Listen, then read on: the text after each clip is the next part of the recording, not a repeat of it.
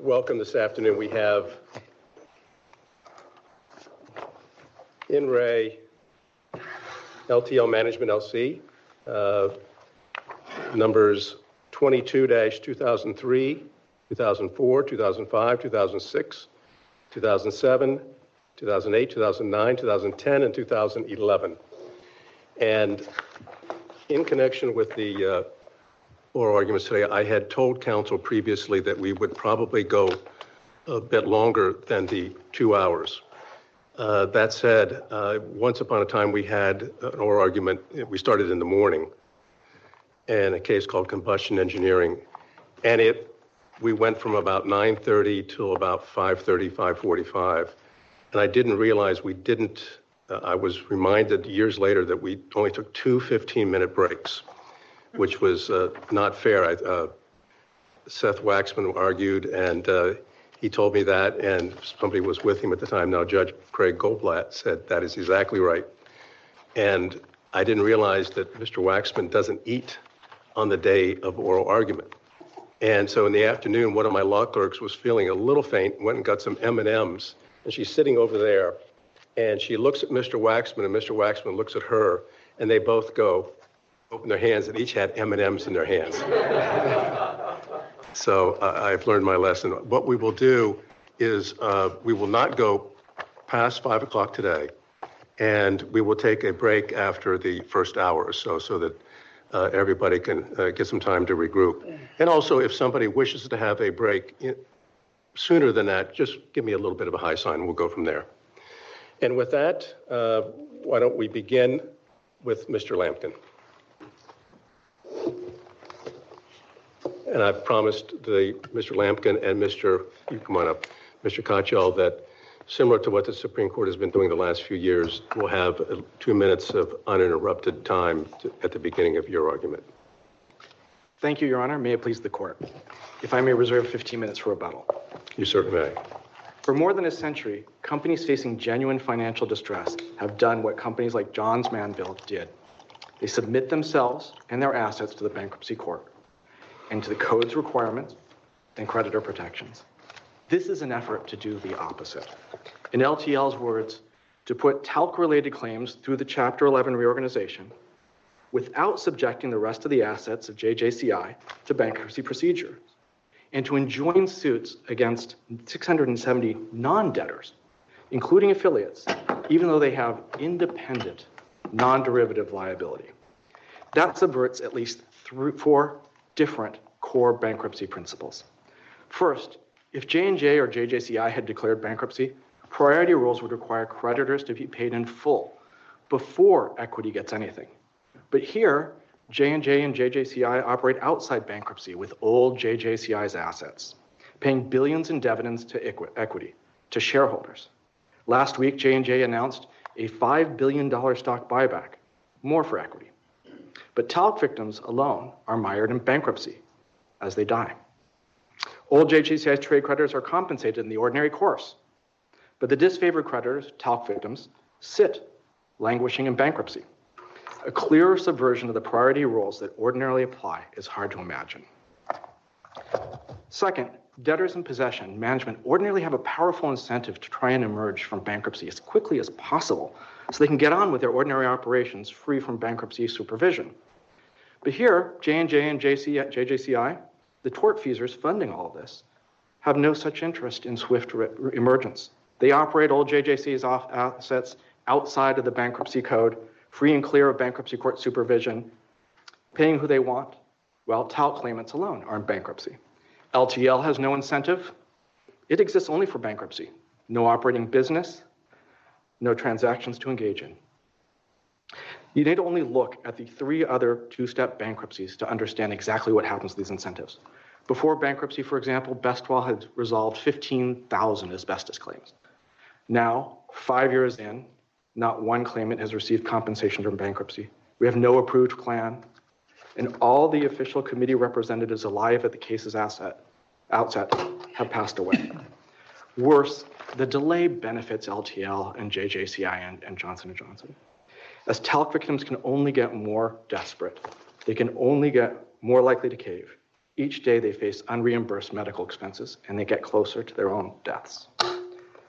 Is your principal argument that there is not a proper bankruptcy purpose, or that the debtor here is not in financial distress, or what? So the answer is it's not a proper bankruptcy purpose, because evading the bankruptcy code principles is not a valid bankruptcy principle. As this court pointed out in SGL, those who seek relief in bankruptcy have to comport with the underlying bankruptcy code principles. And when the bankruptcy is established for the very purpose of evading the ordinary bankruptcy procedures. And by the ordinary bankruptcy code principles, you mean what? Or I need, for example, what I started out with, which is the priority rules. This is structured so that all the dividends, all the equity can be paid, while one category of claimants, talc creditors, sit in bankruptcy and don't get paid. Another principle is that you have to have incentives to come to the bankruptcy to come forward with a reasonable plan in order to emerge swiftly. But the opposite is true when you take all the operating assets, all the businesses, and you can operate them outside bankruptcy, and the only people who are mired in bankruptcy are the talc claimants. You're referring to economic relief for the victims? Yes, yeah, that's exactly right. And the ordinary principle is, under the absolute priority rule, the ordinary rule is no equity gets paid until creditors are paid. And we have the exact opposite going on here. How was that economic relief appropriated? I'm sorry, Your Honor? How was that economic relief delivered to the victims? So in the ordinary tort system, the victims bring their lawsuits and they either settle or they go to trial and they get relief. But they're allowed to proceed and try and seek that compensation through the system that 50 states have used for 2 centuries to compensate victims of misconduct. But right now, you're saying bankruptcy does not allow that to happen. Well, bankruptcy delays it while we're going through all the plans and trying to come up with it. And right now, if you look at how it works, when you have these 2-step bankruptcies, it goes for best of all 5 years with nobody getting compensated, no plan, and everybody dying in the meantime. By contrast, if you don't separate it, if you don't separate your liabilities and put them off into one entity, an artificial entity with just these talc liabilities, and you instead have your liability, the people with the liabilities, and the actual companies in bankruptcy, then there's an incentive to go forward and come up with a plan so people actually get compensated and get compensated promptly, because management wants to emerge from bankruptcy. But right now, there's no incentive actually to do that for J&J and JJCI, because they're operating old JJCI's assets, famous brands, Aveeno, Tylenol, and the like, free and clear of bankruptcy's requirements. Instead, the only ones who are sitting in bankruptcy are the talc claimants. They pay their ordinary trade creditors. No problem. Pay them as money comes due. Only the talc claimants sit in bankruptcy. And it's just in that sense like SGL, where you've just taken one set of creditors and put them at a disadvantage, talc victims, and everybody else proceeds as before. If LTL were formed in 1979 to hold the talc products, so instead of it going to baby products, it goes to LTL, and LTL operated for a number of years, but now is in the process of doing, in effect, an orderly liquidation, would you have a problem? So I think that the issue we have in terms of evading the structure of the bankruptcy code and all the principles of the bankruptcy code, that would be a very difficult argument to make. Because once you take an entity and you operate it and you have a legitimate business purpose for the structure that the entity has, and you're operating it for a number of years, then that's a legitimate non-bankruptcy purpose. Where you cross the line is where 2 days before you declare bankruptcy, you do a divisive merger in order to put the talc claimants into bankruptcy alone and take the assets, the operating businesses, the valuable brands of that former company and put them outside bankruptcy. And it's solely for the purpose to ensure that talc claimants are treated one way and all the assets are outside the bankruptcy. When you do that 2 days before bankruptcy, I think that clearly crosses the line. So it sounds from what you're saying is, you're saying it would be a different argument, but it sounds like if they had done that in 79, ran the company for a number of years, ultimately decided they couldn't go forward, do a liquidating 11, it would be an acceptable bankruptcy purpose in that particular circumstance. Is that correct? So I would not be able to argue today that this is an evasion of bankruptcy purposes, because clearly it was done for a purpose not of evading bankruptcy. It was done because that was a logical way to operate the business in 1979. It was operated in... And then you're saying at the other end of the spectrum, what they did by forming on October 12, 2021, filing 2 days later it doesn't work. Where is the line that is crossed in your view?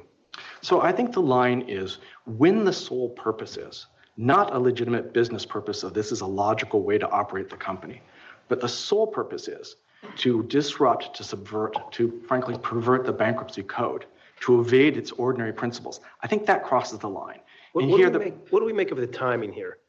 And what I mean by the timing is I understand that about 4 months after the Supreme Court denied cert in Ingram, LTL's formed, and shortly thereafter, the day after they filed for bankruptcy shortly thereafter. What do you make of the timing here? So, Your Honor, I think the timing is clear that in essence, J&J had felt failed. And they said this, we felt failed by the tort system. And so they went to another system they thought would be more favorable. They went to bankruptcy. But the problem is, if they want to evade the tort system and move to bankruptcy, if they have financial distress, and I know that's disputed, and if they have other legitimate purposes, that's fine.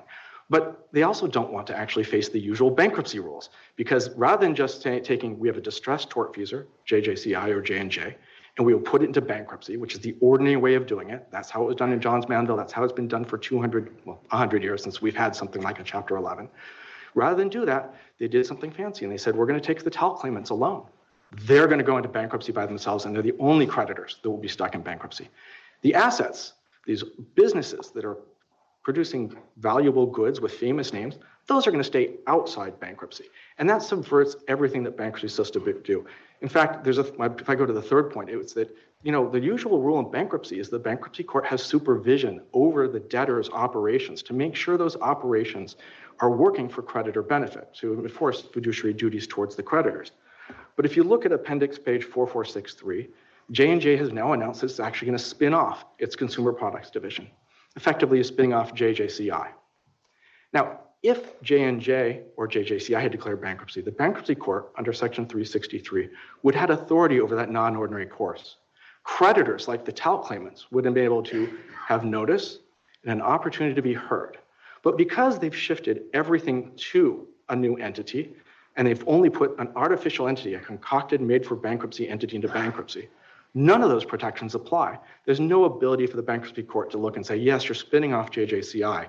Let's make sure that we put everything in escrow. Let's make sure we do something to make sure that all those funds are available for the creditors for whom they should benefit. Your concern is principally for the talc victims, is that Absolutely, Your Honor. And your suggestion, if I'm not mistaken, is to take them out of bankruptcy? Is that correct?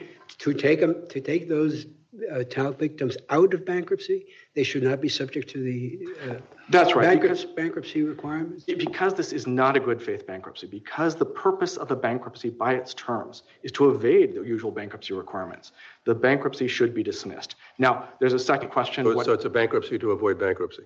Pardon? It's a bankruptcy to avoid bankruptcy, is that what you're saying? This is exactly what it is. It's a bankruptcy designed to avoid the purposes and principles of bankruptcy. It's been gerrymandered in a sense so as to place only one class of creditors at risk. You were mentioning the second question, but let me ask you, if we come to the conclusion this was not done in good faith, this is bad faith filing, do we need to get to the second question on the stay? No, Your Honor, because the mandatory requirement under 1112B is if there is cause, the court must dismiss. It says it shall dismiss. So if this is not good faith, the standard and only remedy is dismissal. Now, there is an unusual circumstances exception, but there's requirements that have not been met. One of them is that there was good cause or a good justification, and there's simply no good justification for a bad faith bankruptcy. And second is that there has to be a cure in a reasonable period of time. And I think when the entire bankruptcy is structured so that talc victims are on their own in bankruptcy and all the other creditors are outside bankruptcy, when the structure is set up so that talc victims are in bankruptcy, but all the assets are outside bankruptcy, there's no cure there that someone come up with. And I don't think that just the bankruptcy court ever suggested there could be a cure. If you were in the shoes and you called old JJCI, I probably just call it, for the sake of people here in the audience, old consumer. So you have Johnson & Johnson, Johnson & Johnson Consumer, which took over baby products. So consumer doesn't go in and keeps the other items like, Aveeno, Tylenol, et cetera.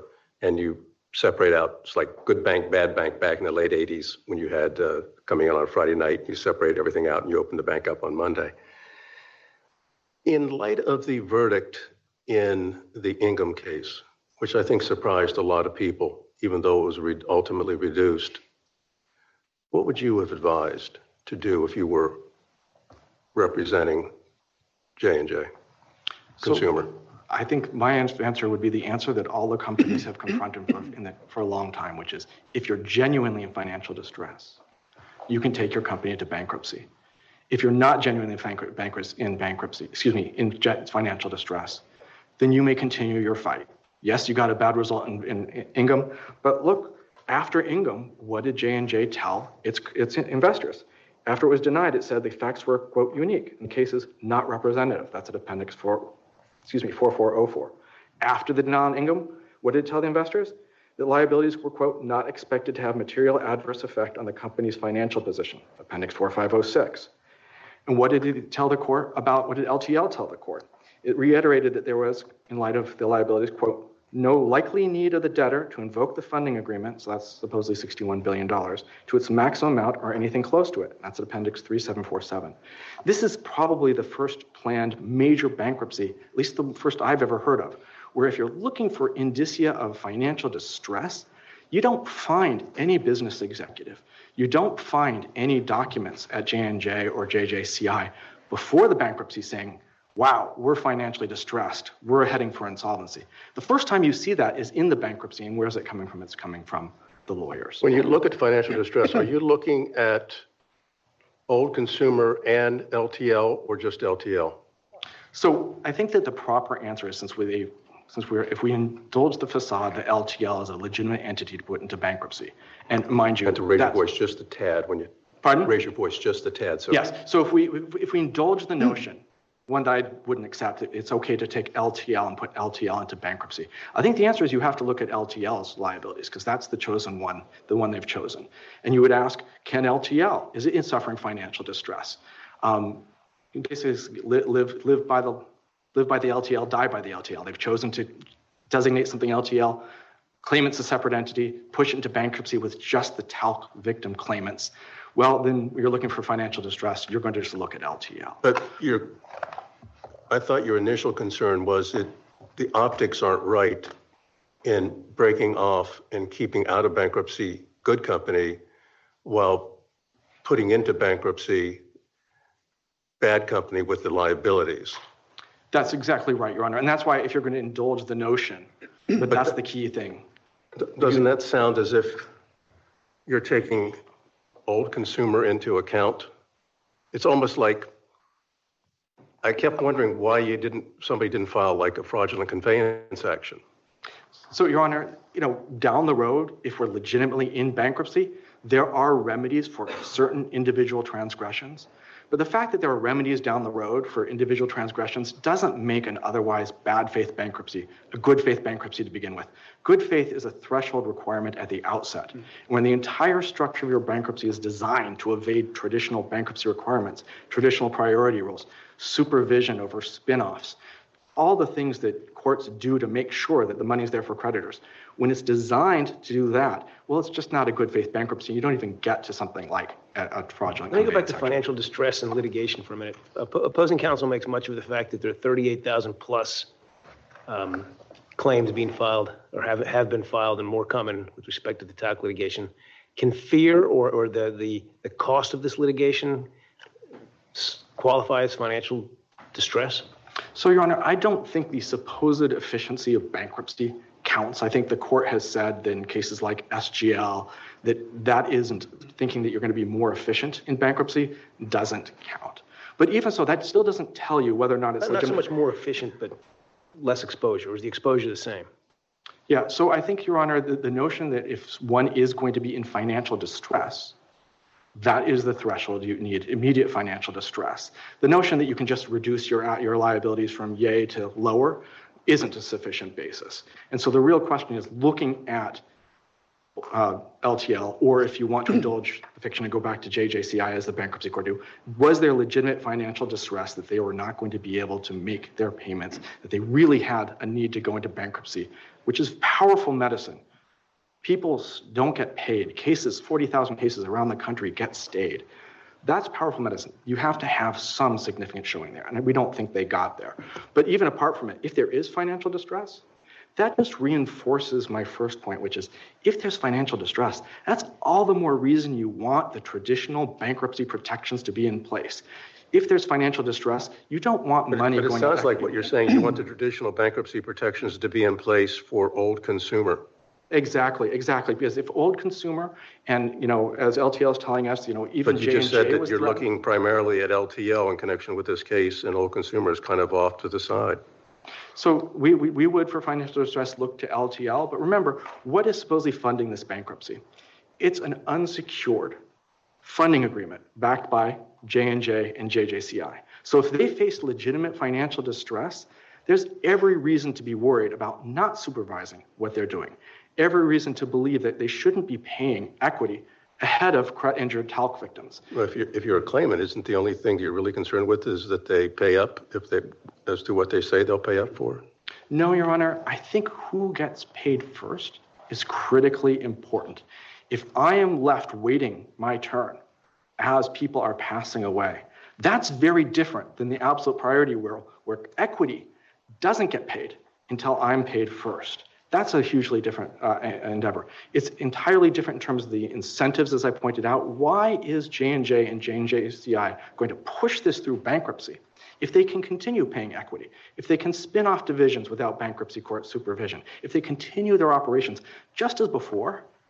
Then there's no reason for them to push this through. And LTL has no reason to push this forward and have a reasonable plan because they're made for bankruptcy. They have no assets, no operations. So you're saying is through the back door, equity is coming out whole, whereas if it had been old consumer in bankruptcy, the absolute priority rule would have played out differently. It may well be, Your Honor, but we don't have to guess at an answer because the rules are there to make sure that happens. And we don't set aside the rules and say, well, we're going to play monkey business with the absolute priority rule and allow this elaborate scheme where you take one set of claimants out because it might work out in the end. There's no sort of it might work out in the end exception to the absolute priority rule where you get to pay equity as you go. And certainly not without consent, certainly not without a bankruptcy court supervising what's going on. That's what we count on the bankruptcy courts for. What's your thought about individuals who may be exposed, but the exposure is not really realized until years down the road? Right. And so, look, first, if we're worried about the interests of future claimants would be as much protected by a JJCI bankruptcy as an LTL bankruptcy. That just simply doesn't answer whether or not you should take this concocted made for bankruptcy entity and put it in bankruptcy with just the talc claimants alone. If bankruptcy serves future claimants better... Your suggestion is that all these cases should be out of bankruptcy. Pardon? Your suggestion is that all of these cases should be out of bankruptcy. That's exactly right. Everybody should be treated the same. Either all the creditors are in bankruptcy or all the creditors are out. Either all the assets are in bankruptcy or all the assets are out of bankruptcy. And that's for future claims. And that would, I assume that would protect people who are exposed years down the road. They would not be subject to bankruptcy, of course, but they would be protected. Yes, they would have their claims as they come up and as they realize they're injured. And look, this is not the first mass tort that has something of a tail to it, where people end up getting sick over time later in time. There's lots of mass torts like that. There was Viax for Merck. There's the diet drugs litigation. These things happen, and the tort system has ways of handling them. Now, if there is other reasons and a legitimate basis for going into bankruptcy, well, bankruptcy has ways of handling it too. But concern for future claimants is not itself a reason for bankruptcy. And there's a little bit of an irony here that we have Johnson & Johnson asserting that it's concerned about future claimants, when its position in this litigation is that there was no asbestos, no one was injured, this is just a matter of a litigation lottery, and no one should receive anything. If we really are interested in the interests of talc claimants, listen to the talc claimants. There's just not one here telling you that they'd rather be in bankruptcy, that they really don't want to be in the tort system that 50 states have used for nearly 200 years. Let's assume we find that, or come to the conclusion that it was a good faith filing. What do we do with the stay? Did the bankruptcy court exceed its jurisdiction? So I think the bankruptcy court did exceed its jurisdiction because even if one assumes that LTL's a proper debtor and that's our debtor, that has consequences. And that means when you're looking at 362 and an automatic stay, that applies to the debtor, And what the bankruptcy court did here is it stayed over 670 actions against over 670 non-debtors, including debtors that have their own independent, own tortious conduct, non-derivative liability. And that just exceeds its jurisdiction. To get there, the bankruptcy court looked at two things. It talked about mostly supposedly shared insurance and indemnification agreements. But the key finding on that is on Appendix 159, where the court accepts that, I'm quoting, that any claim of shared identities of interest is based solely on the allocation of agreements to the debtor on the eve of bankruptcy, and here's the key part, for the very purpose of extending the stay. The court, in essence, said, look, even though the purpose of this indemnification agreement will be allocated to LTL, even though the purpose of having shared insurance was to extend the stay, that's a good enough reason to give a stay to companies like Johnson & Johnson that have their own tortious conduct. And that's just error twice over. Combustion engineering makes it very clear that contrived agreements for purposes of creating jurisdiction just can't be given that type of weight, because otherwise jurisdiction can be created by consent. What's the usual way that you would argue that there is jurisdiction? For non-debtors?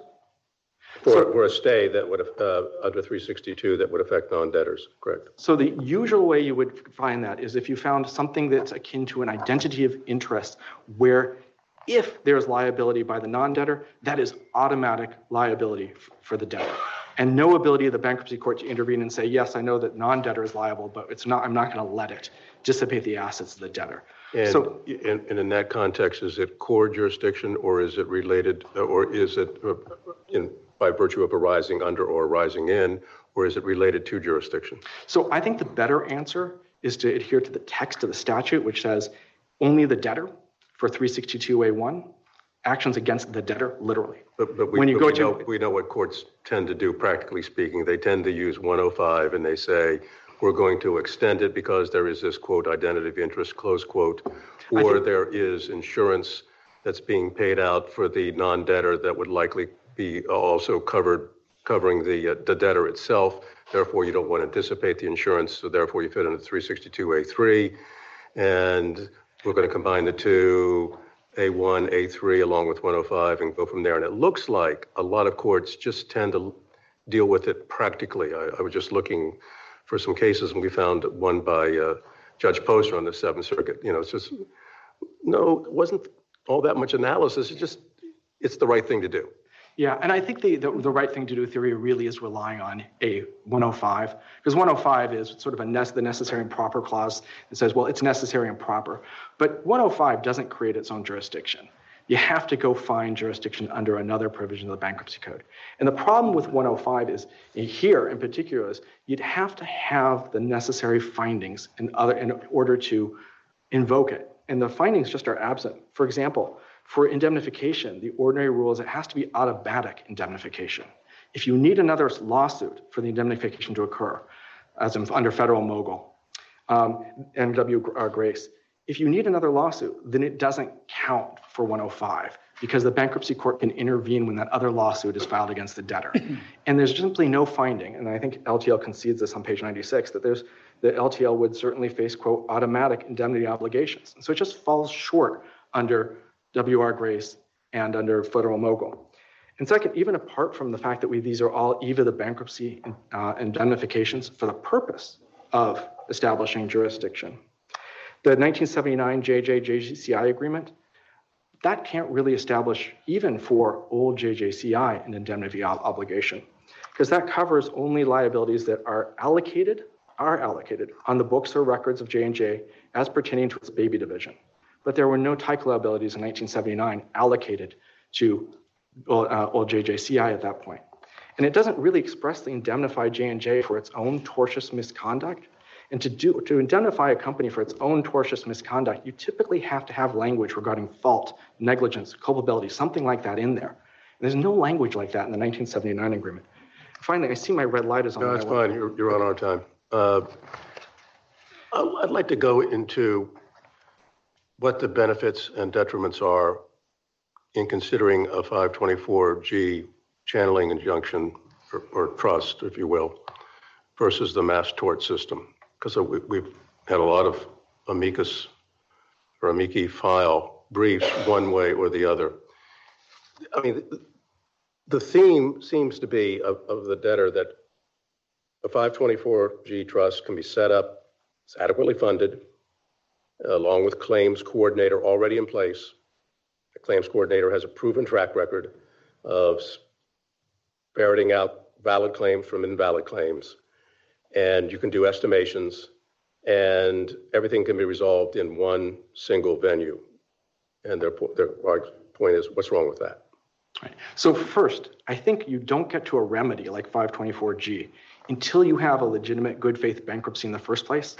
And so that would not solve our problem with the lack of good faith, the fact that we've hived off one set of creditors, talc victims, for differential treatment, the fact that we've taken the actual assets of the entity and put them outside bankruptcy. But one of the problems here is that 524G has been distorted by that as well. Look, for a 524G trust, the idea is you take the debtor's securities and you put them in the trust with a right to dividends, says that in the statute, so that you have sort of that ongoing evergreen source of funding so you can keep coming up with more assets to pay future claimants.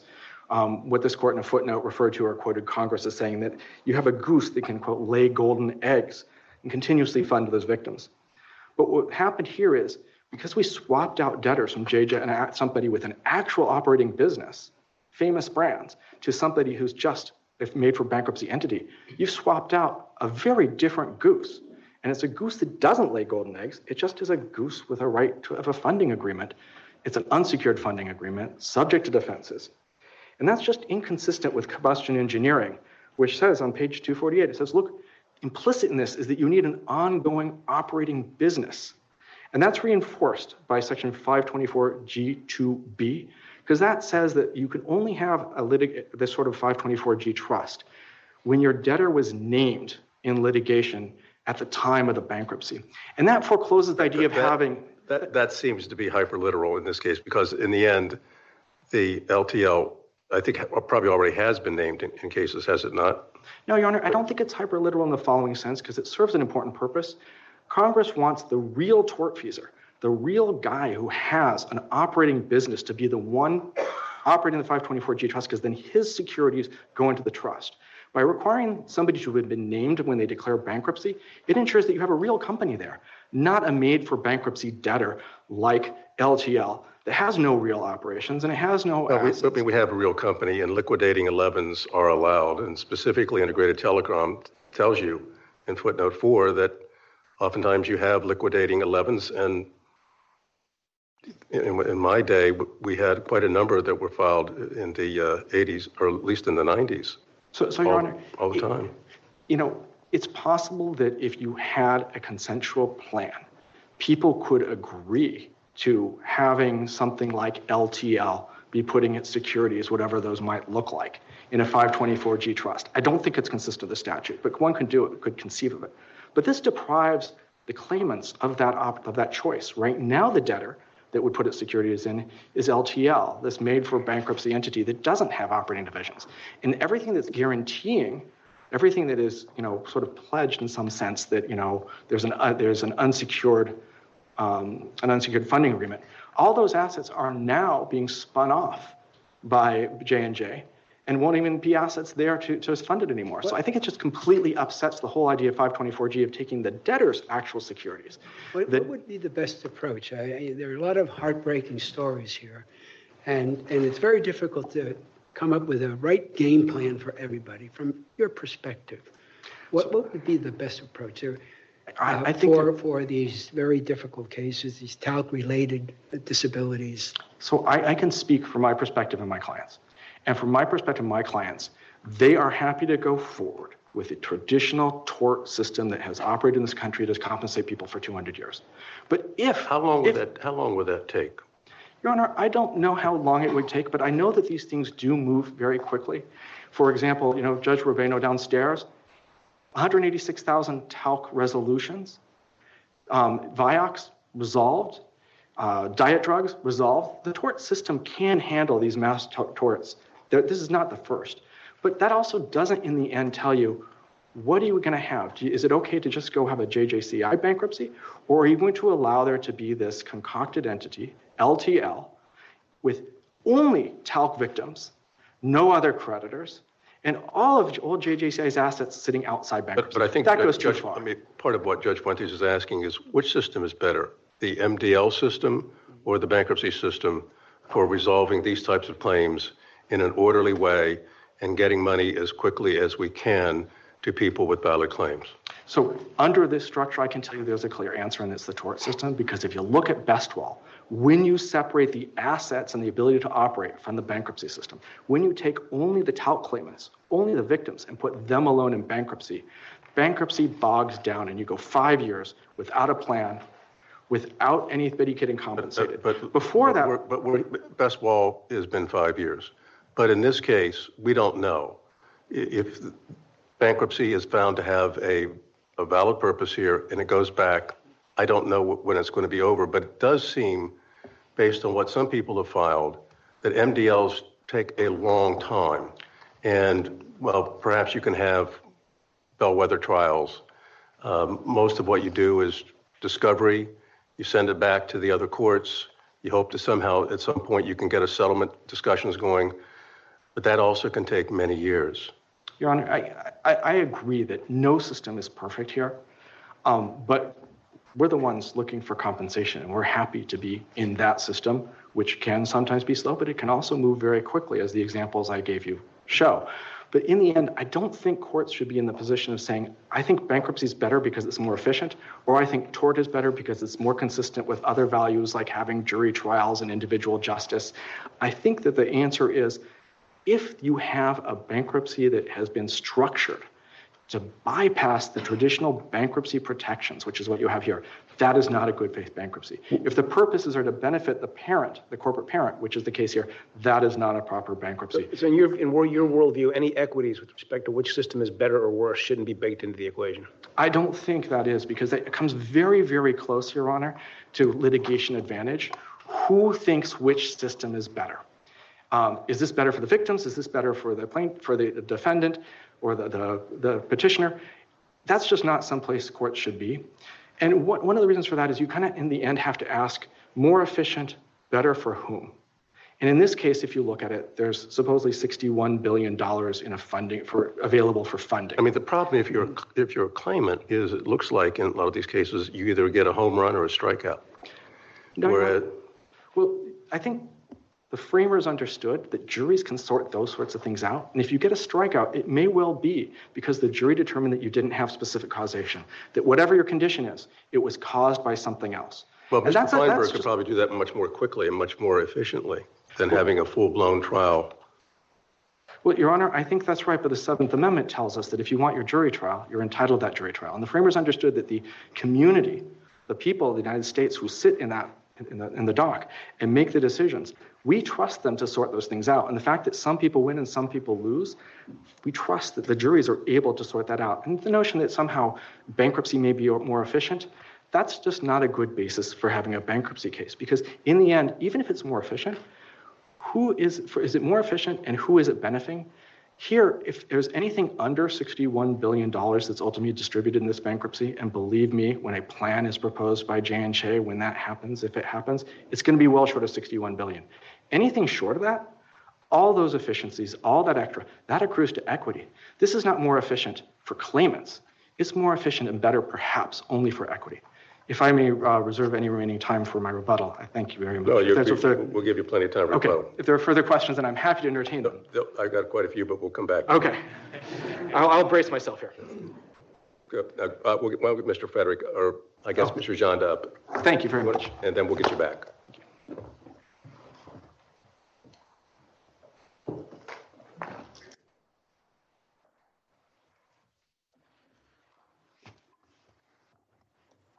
Thank you, Your Honor, and may it please the court. Sean Janda for the United States Trustee. I think it's helpful to start by just taking a step back to understand what's really happening here. At bottom, J&J has carved off one set of disfavored creditors' claims, handpicked a selection of assets, and sent only those claims and only those assets into bankruptcy. If that carefully constructed bankruptcy is permitted to proceed, those claimants will be held hostage against each other, with no claimant receiving any money until enough claimants agree to take whatever drips LTL chooses to release from the spigot of the funding agreement. I'm going to ask you a variation of the question I asked of Mr. Lampkin. Let's assume instead of 1979 that LTL was formed 2010 when the first cases really started coming, or maybe 2014 when they saw that the cases were for real. And so you had good assets, bad assets. LTL gets the liabilities in connection with the talc. So it's now been since 2014, let's say 8 years. Would you still be objecting if LTL now filed for bankruptcy in 2021? So I think there's two different pieces here, Your Honor. So one piece is the sort of valid reorganizational purpose piece, whether there's the sort of financial distress that makes bankruptcy a legitimate choice. And then the other piece is the sort of subverting the structures and purposes of the code. And on the second piece, I think it's hard to say exactly where the line is. In this case, the fact that this scheme was implemented 2 days before the bankruptcy filing was enacted. I get it. You're saying the obvious. optics aren't good here, but I'm trying to. You're writing an opinion here. Where's the line?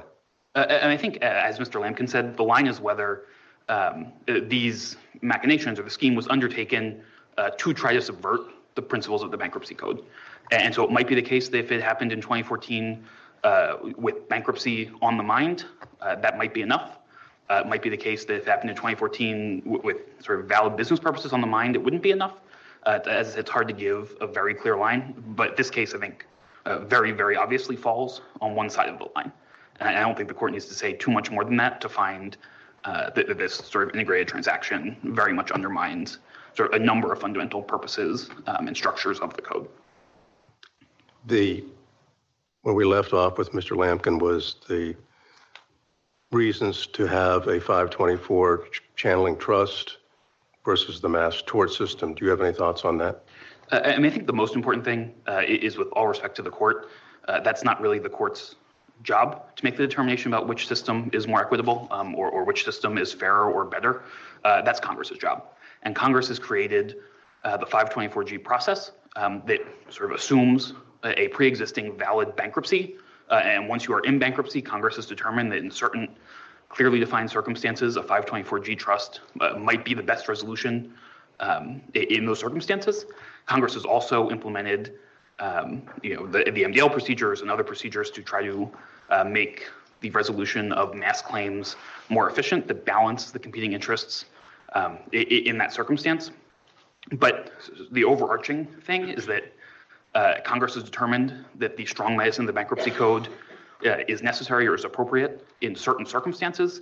And really, I think the sort of job of the court is to figure out whether those circumstances are met, not to figure out whether, at the end of the day, one system or the other system is better or fairer or more efficient.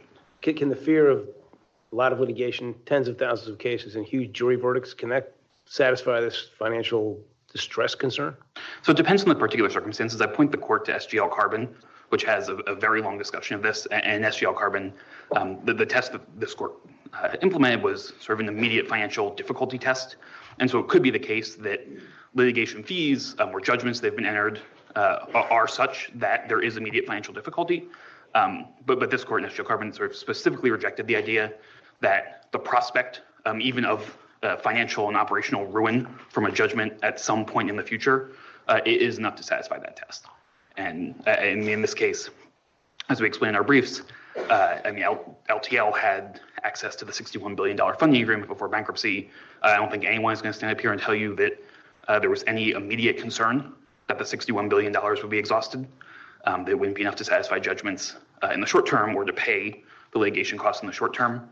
And so just under the SGL Carbon test that this court implemented, LTL was not in financial distress. But when you consider financial distress, I asked Mr. Lampkin, do you consider old consumer and LTL or just LTL? And he answered LTL initially. What do you say? So I think this court, again, has made clear, and Congress has made clear that really bankruptcy is intended to benefit the debtor. And the debtor here is LTL. And to the extent that LTL wants to take advantage of carving off this set of claims, I think it has to, as Mr. Lampkin suggested, if it's going to live by the sword, it has to die by the sword in that way. And LTL, I think, narrowly focused in, as I said, no one would tell you, I don't think, that LTL was in any sort of immediate financial difficulty. That being said, if you zoom out, the question might be... Wouldn't the argument be that LTL is in financial difficulty? It's just that here it happens to have a very, very big backstop, two backstops, in fact, Old Consumer and Johnson & Johnson. I don't think so, Your Honor. I mean, the rights under the funding agreement give it access, so long as it's not in bankruptcy. I mean, the money sort of disappears as soon as it files for bankruptcy, but give it access when it's not in bankruptcy to $61 billion. And to the extent that, as the bankruptcy court suggested, that LTL exercising its rights under that agreement would have negative effects on J&J or on old or new, now new JJCI. And I think that just goes to the concern that this bankruptcy is primarily intended to benefit non-debtors who have not submitted themselves to the supervision of the bankruptcy court, who haven't complied with the obligations of the code. And that, as this court may clear in BEBCO, is just not a valid bankruptcy purpose. There were some very, one could argue, on one side, far out projections by the bankruptcy judge here as to what the potential liability can be, or the range of liability, I think at one point up to $190 billion, which is significantly more than the $61 billion backstop that's provided by Johnson & Johnson and Old Consumer. In that case, would LTL, if that's true, would LTL be in financial distress? No, Your Honor, and I think sort of the briefs obviously make clear that there are a lot of assumptions baked into that number that are not necessarily valid or supported, but even assuming it's true, and SGL Carbon makes clear that the test is not all of your potential liability or all of your potential costs sort of stretching out into the future. It's whether there's immediate financial difficulty. And as I said, no one is contending, I don't think anyone's going to get up here and tell you that there was that sort of immediate financial difficulty. So the key word used in SGL Carbon was premature. And your point here is, at this point in time, today, it would be premature for LTL to say it's in financial distress. Correct. And I mean, I think SGL Carbon makes clear that it's not just because it's premature, but because in some ways it's speculative, right? You don't know how suits are going to turn out. You don't know what costs are going to be in the future. If you have an operating business, it is sort of continuing. I think it's just another way of saying premature. I can speculate, but it's not, we don't know. Correct. But I think thinking about it as speculation helps explain why the bankruptcy court's findings on this are really problematic, because they are speculation. They're based on assumptions that are not necessarily supported, and that may or may not turn out to be true. But certainly there's nothing that justified in the short term the invocation of the strong protections of the bankruptcy code. Let's assume we reverse the bankruptcy court. What would litigation look like going forward? And does J&J have any direct liability? So my understanding, Your Honor, and we're obviously not involved for the most part in the tort cases, my understanding is that at least some of these judgments have been entered against J&J directly. Whether sort of that's appropriate, whether there will be more, I have no idea.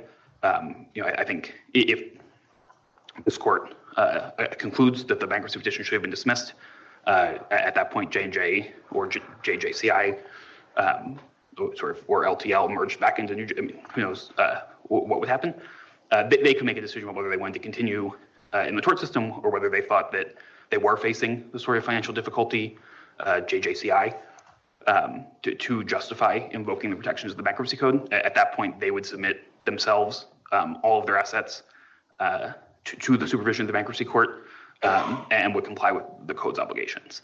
And again, I think that's just sort of fundamentally really the problem here is Congress has given very strong protections to entities facing financial difficulty, and has determined that sort of the shield of those protections is necessary and is appropriate in circumstances where the person or the entity taking advantage of them submits itself to the code, submits itself to the bankruptcy court, complies with the many obligations of the code. But here, I think sort of LTL or J&J is trying to turn what should be that shield of bankruptcy into a sword by not complying with any of the obligations and by trying to get sort of full resolution indefinitely into the future without undergoing any of those obligations that Congress has determined are required. Is the biggest concern that the U.S. Trustee's Office has that the optics of this just don't seem normal for the type of bankruptcy that is allowed by the code in America? So I don't think this is about the optics of this, Your Honor. It's about just fundamental subversion of the code. I mean, the U.S. trustee cares very deeply about the structure and the integrity of the code. And here, I mean, as we explained in our briefs, I'm happy to go through the sort of transaction, the scheme here just undermines. So let me try it another way. LTL has existed for a number of years. LTL has massive liabilities in connection with and potential liabilities in the future, suits being filed every day with regard to its talc products. When can LTL be safely assured that there won't be an objection of the trustee if LTL files for bankruptcy protection? And with apologies, I don't think I can give you an answer that you're going to find satisfactory on that. I have no idea what in sort of other circumstances the trustee would or would not decide to object to. I mean, the key here, and we don't think LTL is in financial distress. We don't think there's a valid reorganizational purpose. We've made that clear. But I think the biggest problem from the trustee's perspective is the subversion of the code, is the sort of playing games with these really fundamental, important rules of the code. And to the extent that particular bankruptcy wasn't doing that, I think the trustee's interest would be different. And just to sum up, the most important rules of the code, in your view, are? I mean, I think we would focus on three things. I mean, one is the priority rules that creditors and equity holders have to be treated in a particular way. Equity doesn't get anything until creditors are paid. And here, equity has been getting stuff all along while creditors languish in bankruptcy. Two is the idea that, I mean, at its core, the code sets up a fundamental quid pro quo where an entity submits itself to a lot of obligations of the code and the supervision of the bankruptcy court in exchange for the code's protections. And here, that's just not Sounds happening. to me like you're talking about old consumer. You're not talking about LTL. So, Your Honor, I mean, I think there's sort of two things here. And one is, to the extent that the court wants to focus sort of just on LTL. No, but I'm just following along with your answer. I mean, I think the point is that LTL has filed for bankruptcy. I don't think anyone would disagree to benefit JJCI, to benefit J&J. And those sorts of benefits to non-debtors are just not contemplated by the code. The code is for debtors who submit itself to its obligations. And the point of this bankruptcy isn't to benefit LTL. It's to benefit the non-debtors who haven't submitted to the code's obligations, who haven't done the sort of financial disclosures, who haven't had the supervision of the bankruptcy court, who won't have the supervision of the bankruptcy court. And that's just not an appropriate purpose for the very strong medicine the bankruptcy court provides truly distressed entities, which again, LTL was not at the time that it filed. And then any other bankruptcy principles that you think are violated, you mentioned too. And then, I mean, the third one, I think sort of in with the second one is the idea that in addition to complying with the obligations of the code, it's the debtor submits itself to the supervision of the bankruptcy court and sort of ensures that it's acting in a way to maximize creditor returns. And here, again, J&J, JJC, I just haven't submitted to that supervision. So that, to the extent that it's separate from the second, regarding sort of the various other obligations of the code that J&J and JJC are not themselves compliant. If tort litigants prefer to have their day in court, doesn't it seem wrong that old JJIC can decide otherwise by taking advantage of the bankruptcy system? I think that depends on the particular circumstances, Your Honor. I mean, obviously. I think that was a softball. So Congress has constructed the bankruptcy code, and old JJCI might well have been able to file for bankruptcy and might well have been able to take advantage of Congress's protections, even in the face of objections from tort claimants. I think in this case, obviously, tort claimants are being uniquely disadvantaged relative to equity holders and relative to J&J's other creditors, and that's something that's just not contemplated by the code or by, I mean, anything else that Congress has done. It's that Congress has established procedures for resolving mass tort litigation, even mass tort litigation that involves substantial liability, and has determined that those procedures best balance the relevant interests in the context of mass tort. Thank you very much. Thank you. We'll hear from Mr. Frederick, and then we'll take a break after that.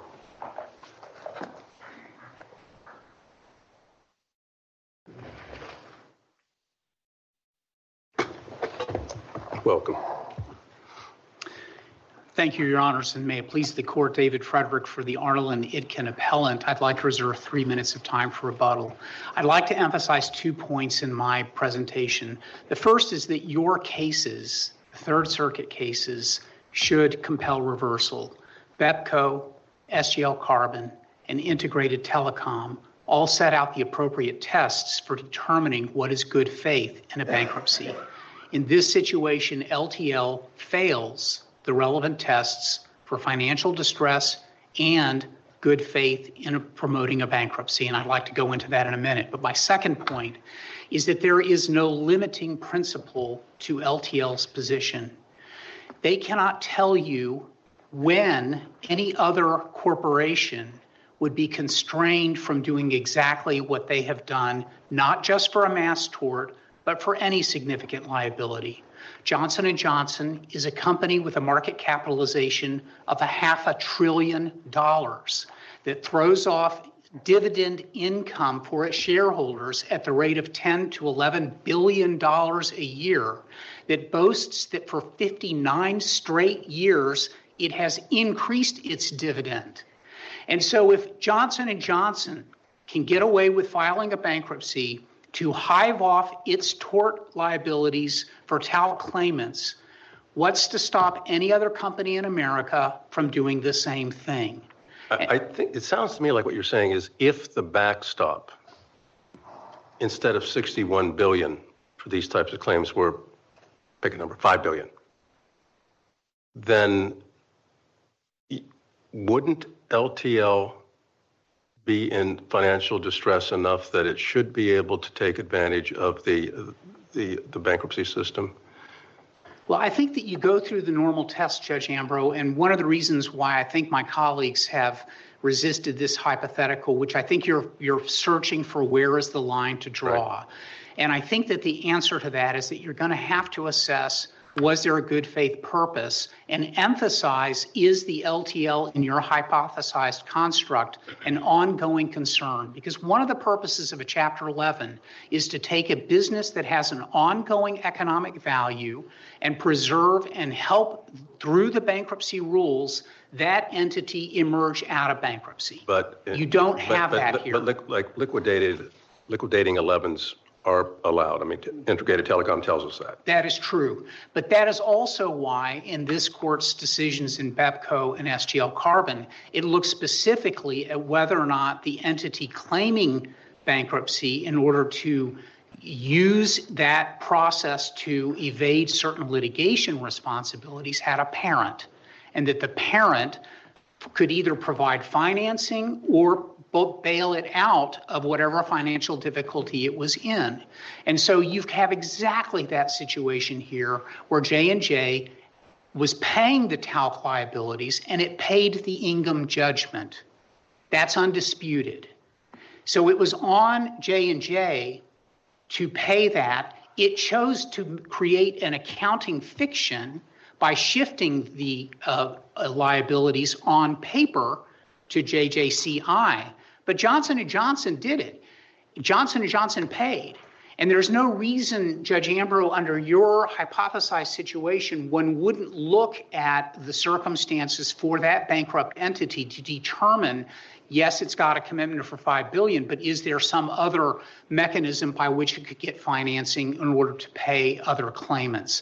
Now, if I could go to some... The usual one would be if in some way it had something going on, like the royalties coming in, possibly dip financing, I don't know. But I mean, it would, if you are a claimant, it would seem that this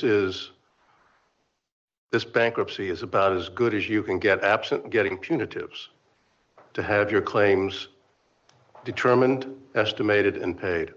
Wrong. I'm sorry, Judge Ambrose. No, that's fine. That is not correct. 6,800 talc claimants have already settled. There has not been a single settlement since they filed for bankruptcy. What the bankruptcy does is it bleeds the oxygen out of the room for settlement by making every last claimant wait until there is not just a final plan confirmed, but all appeals have been exhausted. So there might be a significant... But that sounds like what the problem there is the stay that was given by the court under 362. No, the problem is the funding agreement. The funding agreement, by its plain terms. And during the course of the appeal, you have a built-in stay without having asked for it. That's exactly right. But the funding agreement also says no money flows until the last appeal has been exhausted. And so when you deal with any kind of complicated bankruptcy in which there might be multiple plans. That the last appeal has been exhausted per that individual claim or per the case as a whole? The case as a whole. No money flows.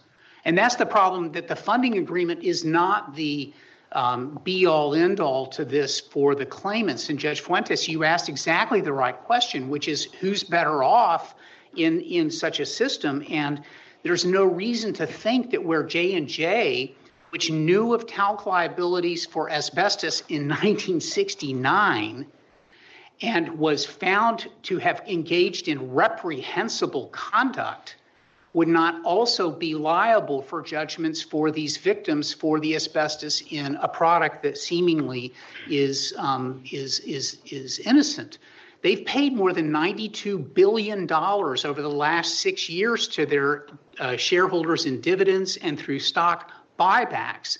So there's no question that outside the bankruptcy system in which J&J is being benefited as a non-debtor, that they would be obligated to make payments for their own culpability for these people's problems. Go back to Judge Ambrose's hypothetical. So if you were on this panel, would you venture to write an opinion identifying their line, or would you say, on these facts, clearly not a legitimate or a good faith bankruptcy?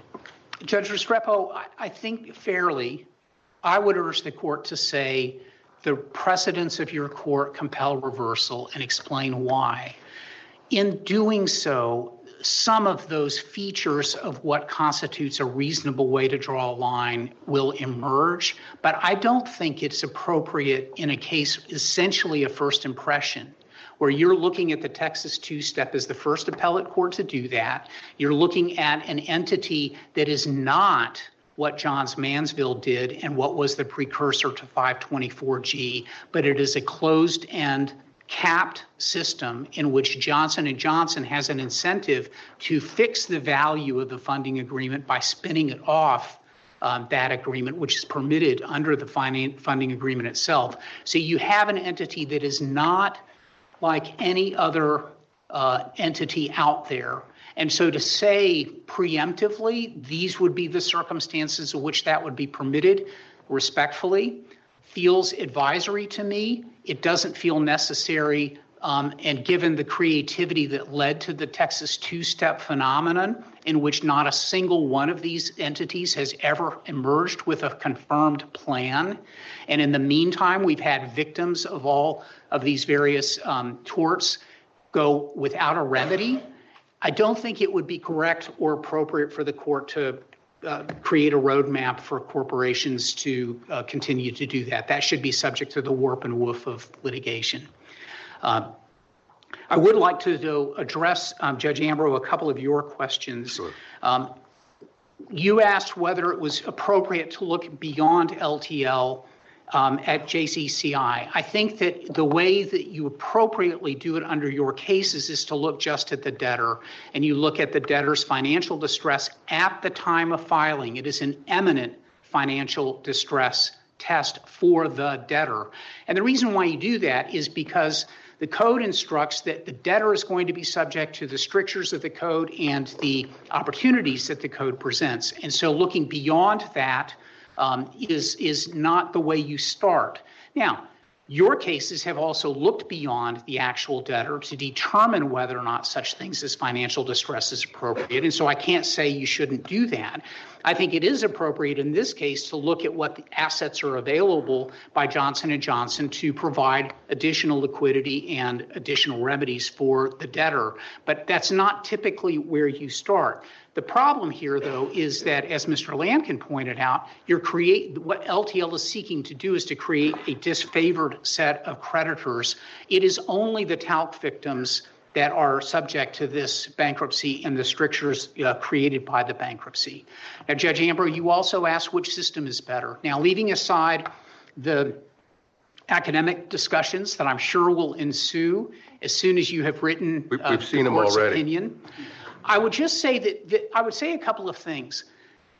For settlement and providing remedies to victims, the tort system is unquestionably better. Why? Because Johnson & Johnson has every incentive to engage in negotiations that are going to inure to its benefit, but will pay money. So the 6,800 talc victims that have already received a settlement from Johnson & Johnson was because Johnson & Johnson decided it was time to settle with them. Now, it might have been that the law firm that was the firm superintending those particular claimants proposed a trial threat. That is a perfectly valid reason for J&J to decide we want to settle with that law firm and get them off the board. The tort system pays money also, doesn't it? That's what I'm saying. That's what I'm saying. You can't do what I just said in bankruptcy. You can do it in the tort system.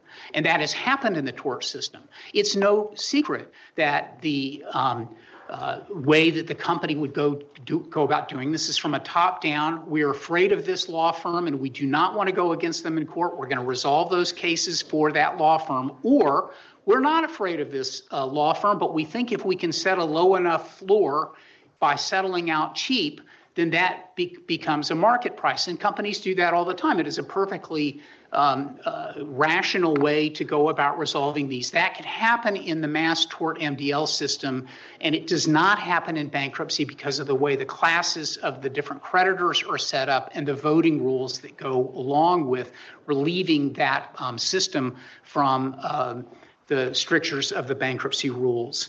Now, Just a factual question. For some reason, I had assumed normally that punitives are not available in bankruptcy, but when I look at the briefs, there's not a strong statement that that's one way or the other. Are punitives available in a bankruptcy? Well, we're now talking about negotiating. I think that the question of does a bankruptcy confirmed plan take into account punitive damages, I don't think the law is clear on that point. There is unsettled. I agree. And so the question then is what can you negotiate and what is confirmable as a plan?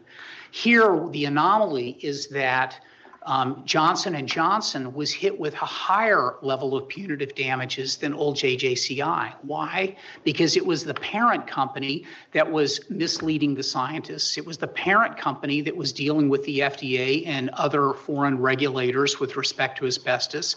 And so the parent company was viewed by juries as more culpable for the reprehensible conduct than the consumer entity. And so when you look at the multiple upheld by the Missouri Court of Appeals in the Ingham case, that's why Johnson & Johnson was hit with higher punitives.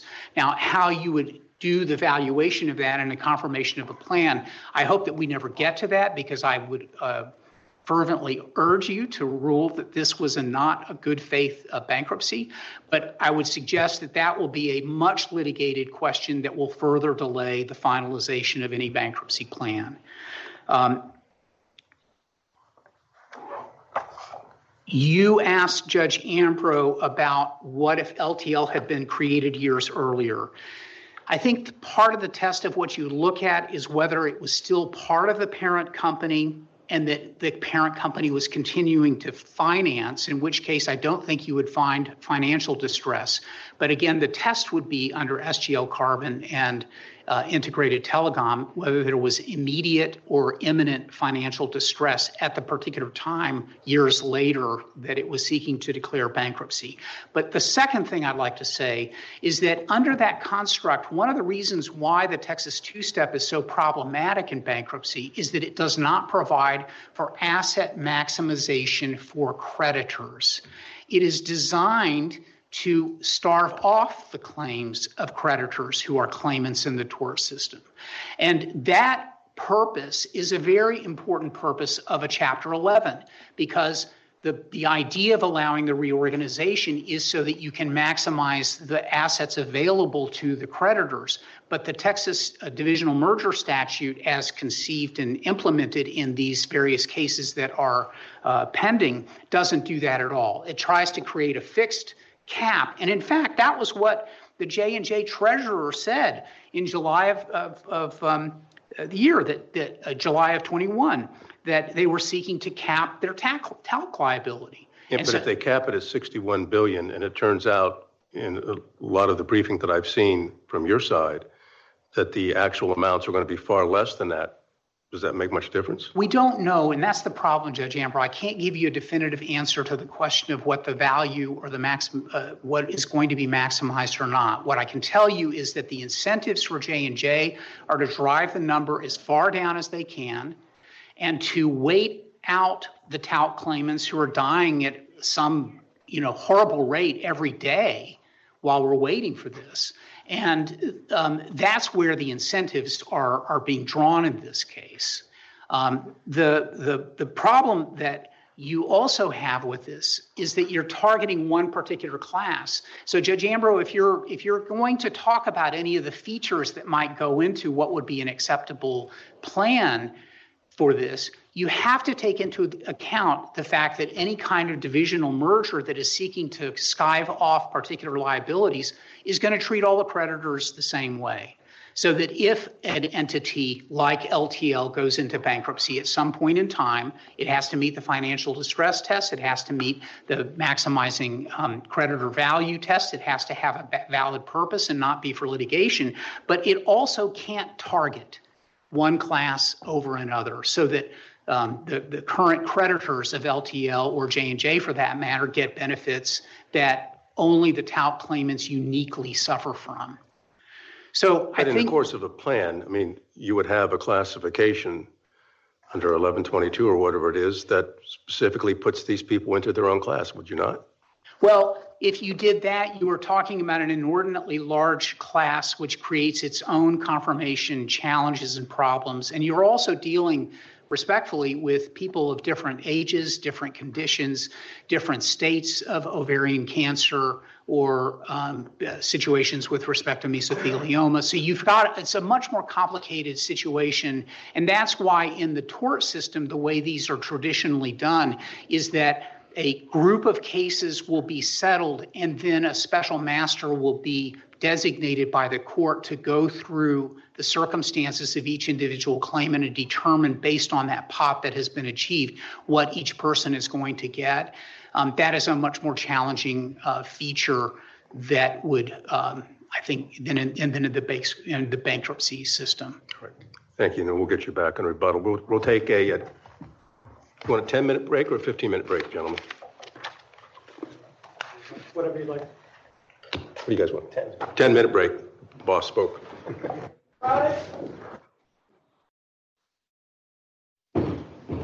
Please be seated. Mr. Kotchoff, whenever you're ready.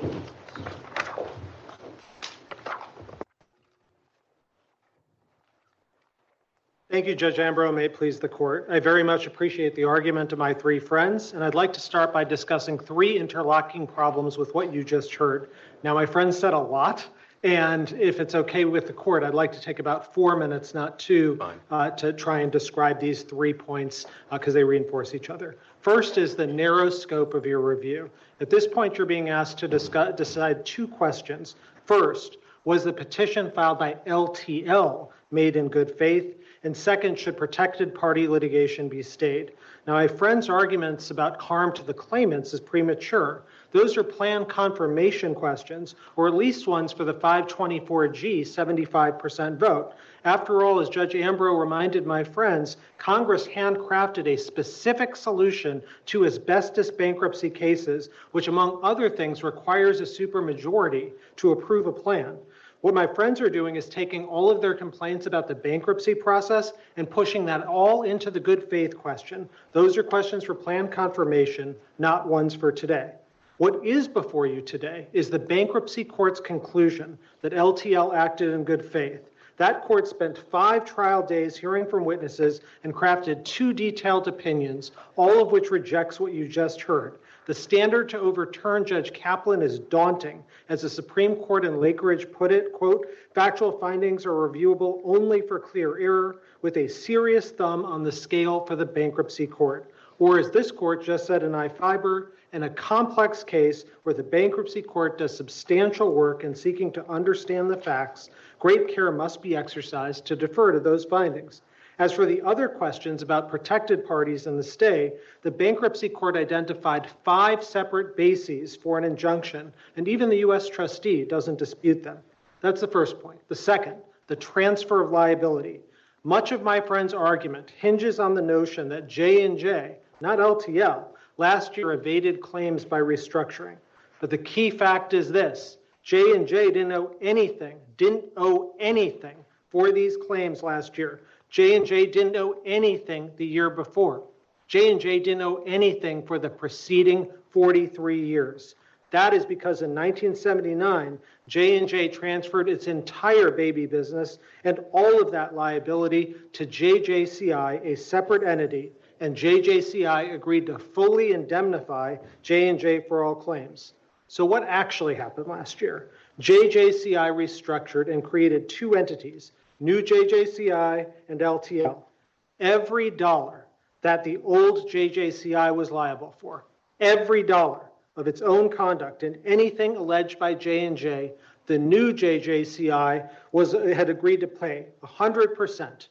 The restructuring and bankruptcy petition didn't evade anything. It was a full one-to-one placement. Indeed, it was even more than one-to-one for reasons our brief explains.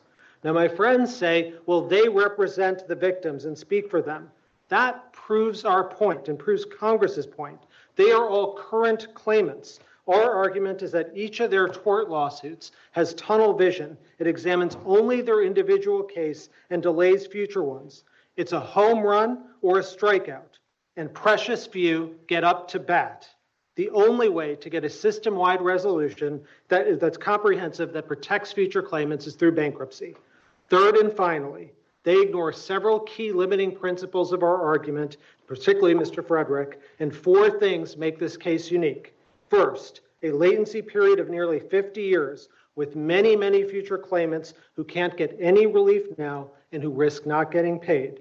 Second, wild lottery-style judgments like Ingham, including some for billions, and a massive number of cases, 40,000, with more filed every hour of every day of every year, creating a tsunami of litigation.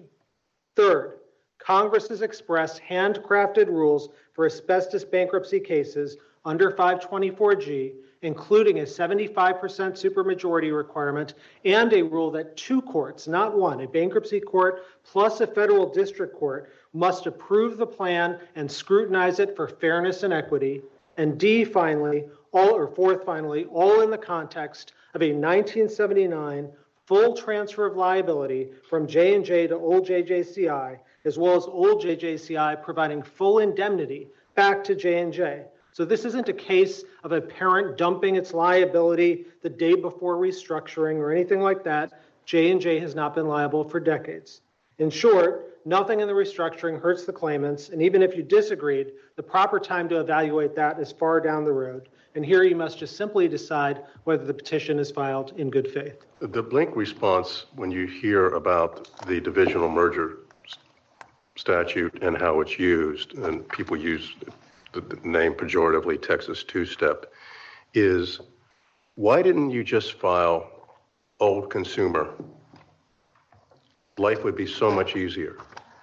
Now, you might still have a battle as to whether there was financial distress, but it would at least be arguably a cleaner battle. So, Your Honor, there's several responses, but the most important one is the one that the bankruptcy court gave after listening to the testimony, and you never really actually heard a response to it from my other side. What Judge Kaplan found is if you force that entity, old JJCI, to go bankrupt, it would have, quote, a horrific impact.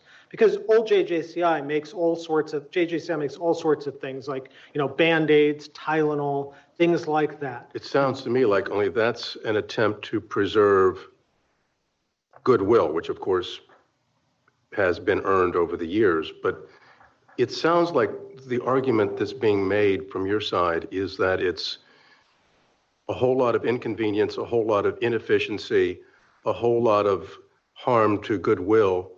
And why not allow this more creative way to separate out the bad from the good? Your Honor, that is a part of the argument. It is not by any stretch the whole argument. So just to take a step back, I think what the bankruptcy code would ask is, the relevant question is the bankruptcy petition maximizing the value of the debtor's estate? That's the goal, the purpose that we are isolating from page 120 of integrated telecom. So I don't think the bankruptcy code says you're to burden debtors for the own sake. You're supposed to do it because in some sense it's going to maximize the value. And so one thing, and this is my first answer to you, what Judge Kaplan found is that you are maximizing the value by going through the divisional merger statute, because otherwise there would be actually less money available, including to claimants, because of the loss of goodwill, the loss of all the, forcing the entire company into bankruptcy, all the different findings he found. Now, another key part of this is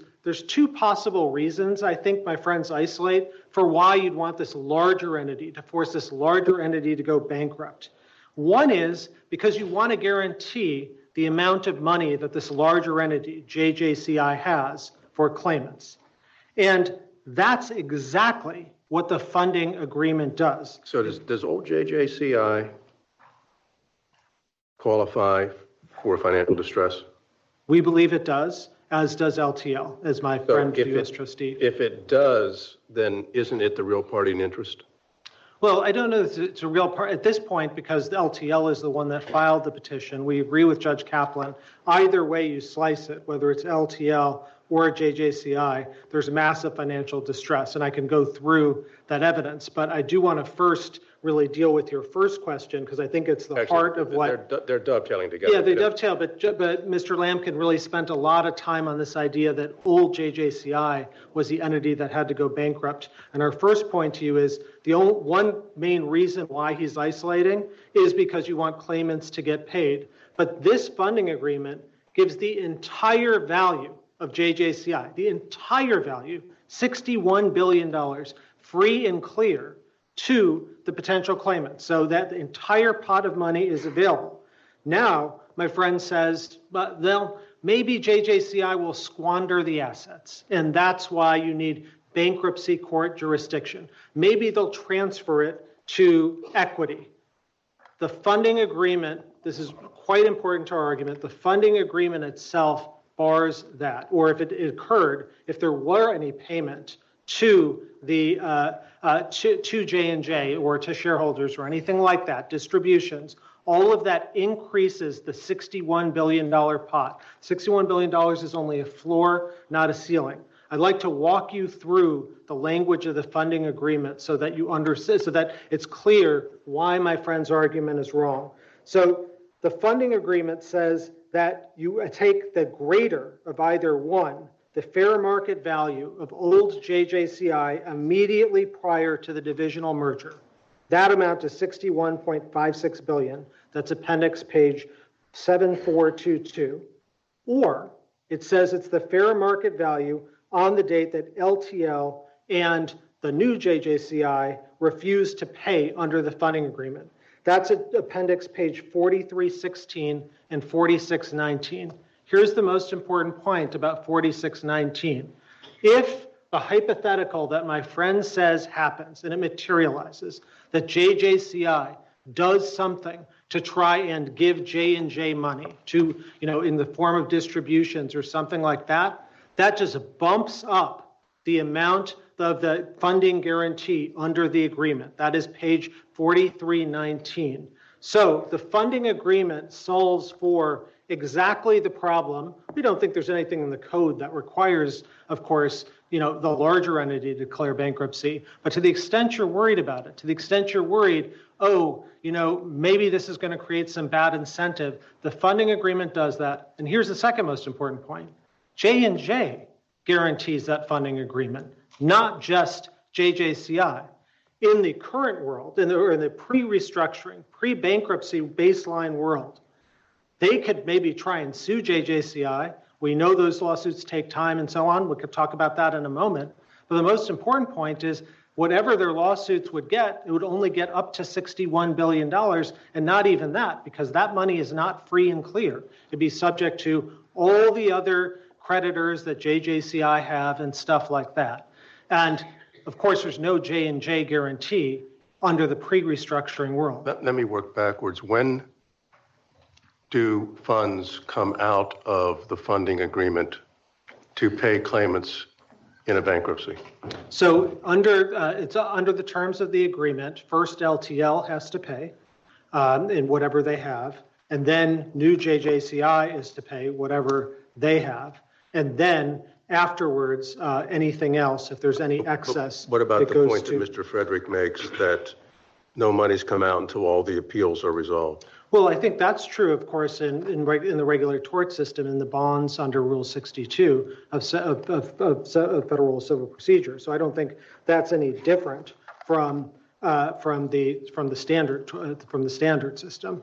And of course, here I think you've got to grapple with Judge Kaplan's finding that there are 49 trials have happened, Your Honor, to date. In all of these cases, 35 have gone to verdict, right? Yeah, very, very few. So 18, you won, 17 you lost.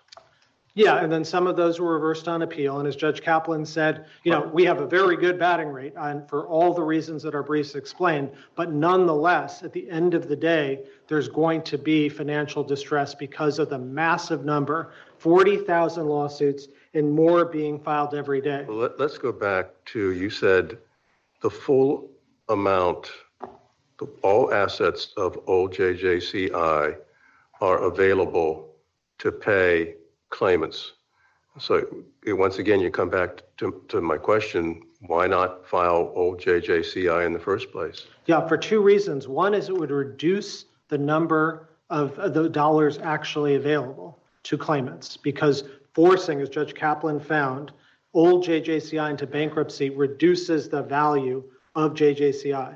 Except you've got a company that is ongoing with very, very profitable products that have been well earned over decades. And that's exactly Judge Kaplan's point, which is you don't have to, because of the funding agreement, because you get all of the good without the bad. You get the full value of the company, not subject to any creditors or anything like that. It's free and clear, up to $61 billion. And then you get a backstop from J&J. And remember, my friends, their brief says J&J has better credit than the United States government.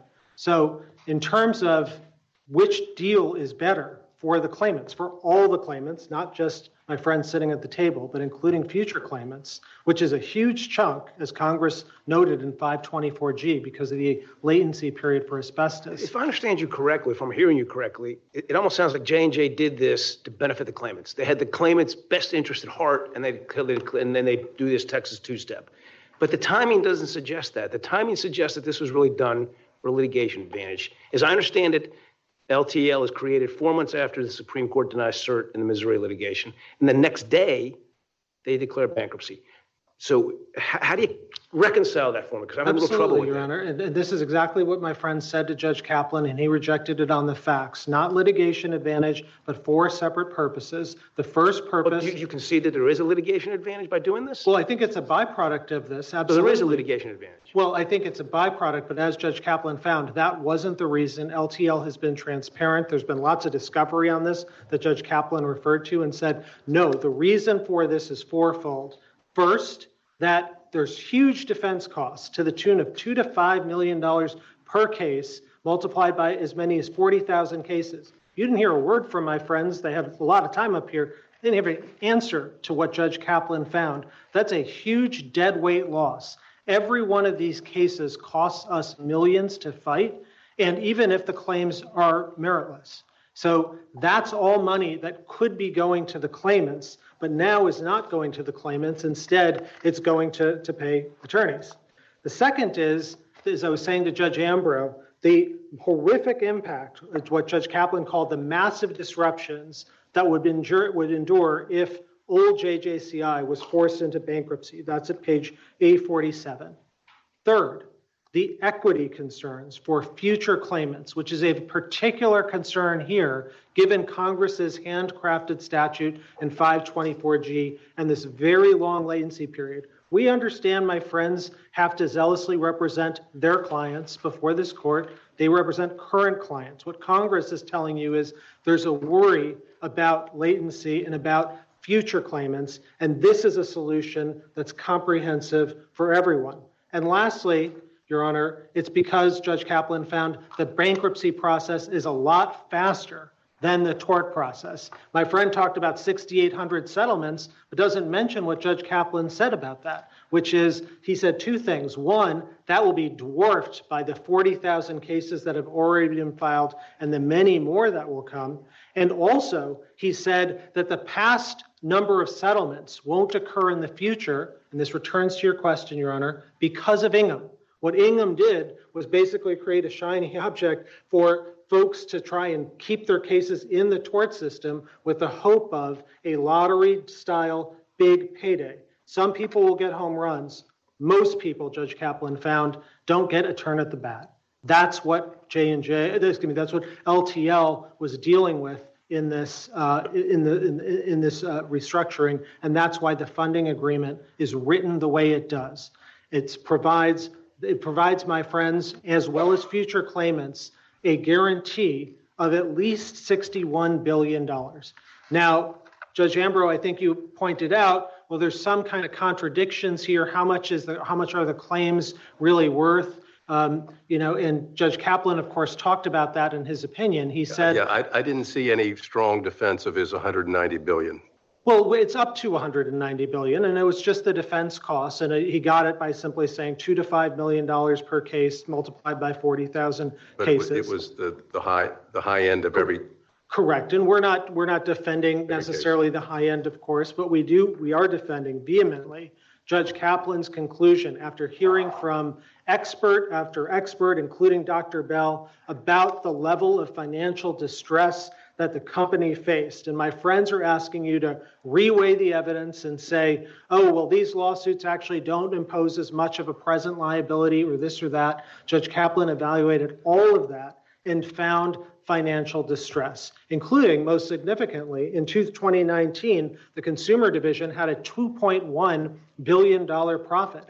And just the very next year, because, Your Honor, because of Ingham, along with other talc litigation, they had a $1.1 billion loss in 1 year. And talc liability, Judge Kaplan found, was responsible for that. If you look at the years 2018 to 2020... Talc liability was responsible for a significant portion of that, wasn't that correct? Correct, yes, a significant portion of that. And the talc litigation, for example, Judge Kaplan found from the years 2018 to 2020 cost 27% of all costs of old JJCI and 32% in the year 2021. But coming back to at the outset, if you have a parent company and it has a subsidiary that's changed its name, but a subsidiary has been there for 43 years, and the subsidiary has a major problem with one of its products that's caused mass tort litigation and some fear of what could happen in the future. Usually what happens over all these decades is you file the subsidiary and you go from there. If the concern, and you said that all of the assets of old JJCI will be put into play for funding the claimant's claims that are valid, and you look at the next case, I think as Mr. Frederick said, and you're worried about, okay, you don't have a Johnson & Johnson consumer. No. You have Acme. No. Acme Inc. I don't mean the grocery chain, by the way. I apologize to them. I'm thinking of the old Warner Brothers cartoons.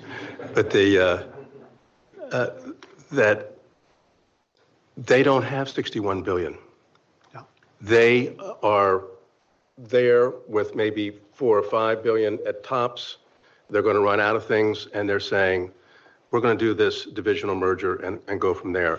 And you can see that the slippery slope comes into play, and people are saying, let's stop this before it really gets out of hand. Right. Totally. We are very sympathetic to exactly that argument, Your Honor. So to 3 points. One is you're exactly right that the ordinary course is a subsidiary would declare bankruptcy. That's your own opinion, joined by Judge Fuentes and In re Owens Corning back in 2005. That's exactly what happened. That's what this court approved. Second, We're not here defending something in the absence of a funding agreement. If there is no funding agreement, the valid bankruptcy purposes that Judge Kaplan isolated those for look very different. They look like litigation advantages. But here, if you were to ask, what is the litigation advantage that is served that could somehow dwarf Judge Kaplan's 4 different findings of valid purpose, you're hard pressed to do so, because this deal gives this restructuring and this petition gives actually more to the claimants. Now, all the claimants, including future claimants, and that's what Congress is telling you. This funding agreement has a bifurcation. It will fund in bankruptcy and out of bankruptcy. Isn't that correct? I believe it only funds in bankruptcy. What does it do outside of bankruptcy? I don't think it has any life outside of the bankruptcy. So, basically it's a...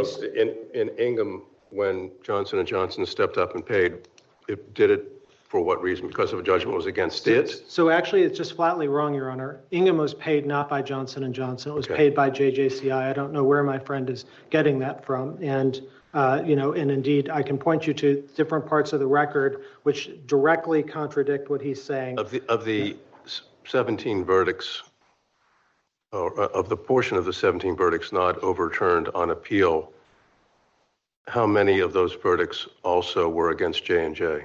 I think some may have been against J&J for derivative liability or something like that, but all of them were paid for by JJCI, or now LTL. Every one, every dollar. And so, the 1979 agreement actually is written to say it's a full transfer of liability to JJCI, but it also says full indemnification for J&J, and everything has to be paid for by JJCI, or now LTL. So any suit against J&J at any point is always going to be paid by now LTL. That's the logic behind Judge Kaplan's finding on question 2 about whether the stay should be extended to protected parties. One of the questions I asked the other side, more than one counsel, is when you look at this picture, are you taking into account just LTL or LTL and old JJCI? And their answer uniformly was LTL. It sounds like from what you're saying that part of the equation here is taking into account old JJCI. Well, we think actually, we agree with the U.S. trustee that the relevant question is whether LTL, as the petitioner, is facing financial distress. But we can understand why Judge Kaplan also made findings on old JJCI. He specifically, he meshed them together. Yes, he found either way that there was going to be financial distress. And so we agree with, we agree with the way Judge Kaplan approached it. So either way, whether you look at LTL and the litigations they faced, or you looked at old JJCI and the litigations they face, either way, it's going to meet this court's test for financial distress. What Mr. Frederick said is, take a look at the 3 cases that this court has decided: BEPCO, SGL Carbon, and Integrated Telecom. We very much want you to look at those cases, because all 3, I think, are miles away from this case. In BEPCO, there were 6 litigations in total, 6. In SGL Carbon, 6 complaints in the United States, 1 in Canada. Integrated Telecom, a whopping 1 securities case at issue there. And most importantly, each of those cases... Let's just take, for example, SGL Carbon. It looked like what was being done was ultimately to file for bankruptcy, and in the end, when you have a dissolution, it will be under state law that will return equity back to the equity holders, which one would, under the absolute priority rule in bankruptcy, not see happening.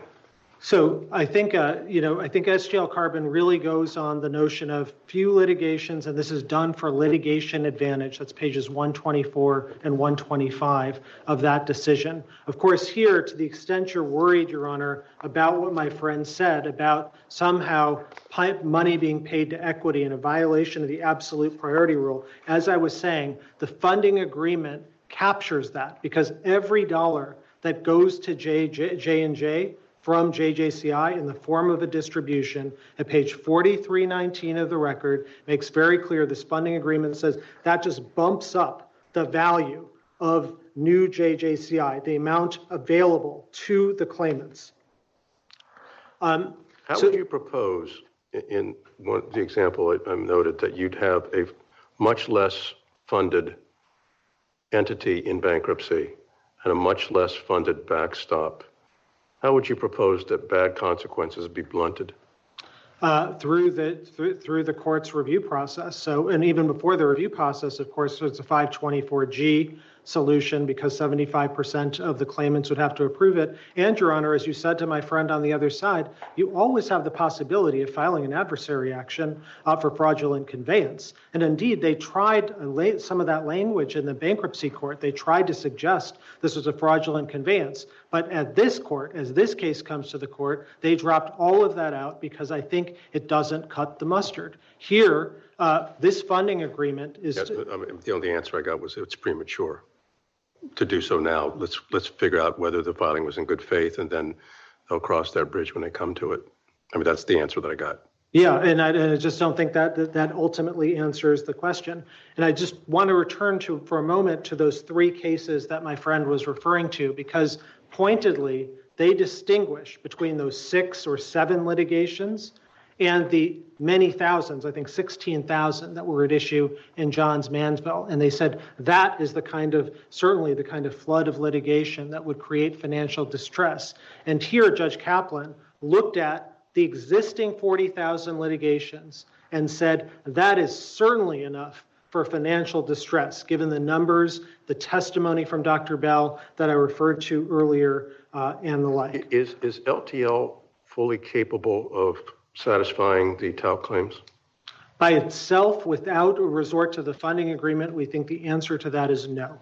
But with the funding agreement, absolutely.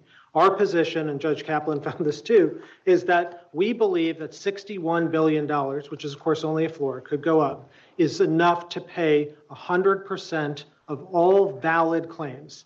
And when I say valid claims, it excludes 2 things. It excludes the deadweight losses of billions and billions of dollars paid to lawyers for defending against this. So the bankruptcy system avoids that, as Judge Kaplan explained. And second, this gets to a question that, Your Honor, you asked Mr. Frederick, it excludes lottery-style punitive damages. You're absolutely right. We spent a long time trying to understand, does the bankruptcy system bar punitive damages? I think the answer to that is no, it doesn't bar them. And we certainly think that, but we think that it would even it out to the extent there were any available. The way that I think the process would unfold, Judge Ambrose, is there's been an estimation expert appointed, the name of Ken Feinberg, obviously an expert in this field. He is going to look at the amount of liability, and he could, I suppose, and probably will get briefing on, should punitive damages be part of that estimation process. Does J&J have any direct liability in this case? And this, given the 50-year latency period of these talc claims, right? Does J&J have any direct liability or direct exposure? We don't think they have, they certainly don't think they have any exposure. I'll walk you through the language of the 1979 transfer. So it first transfers, quote, all of the businesses of the baby division to this subsidiary, JJCI, and all assets and liabilities.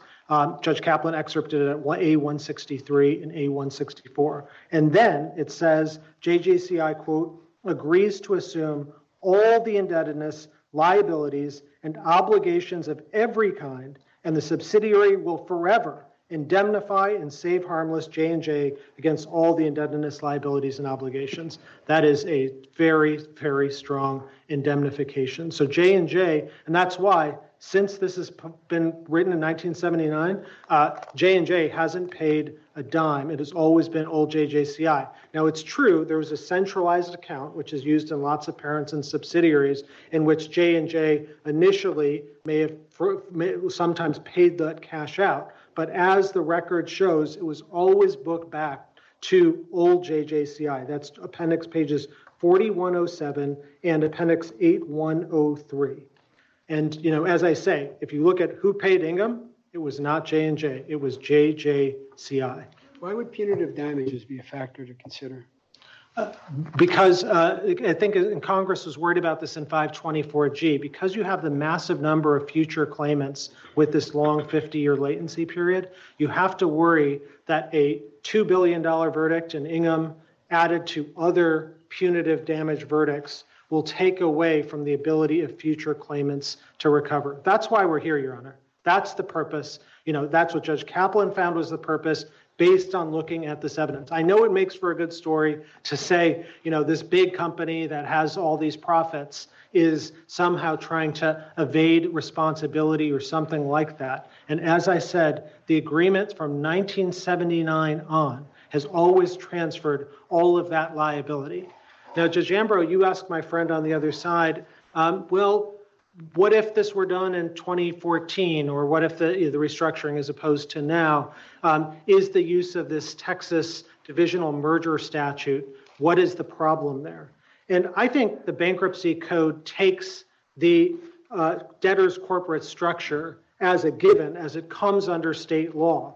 And we followed here Texas law meticulously.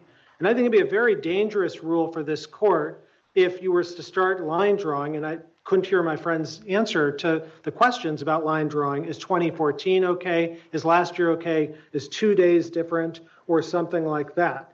So I think that's one important point. The other is actually that 524G itself contemplates pre-petition restructuring. And I'd point you to 524G 4A, little 2, big IV. Sorry about the long statute. Exactly. It is a long statute. But it provides that a channeling injunction can bar actions, quote, directed against a third party and arriving because of its involvement in a transaction changing the corporate structure of the debtor or a related party.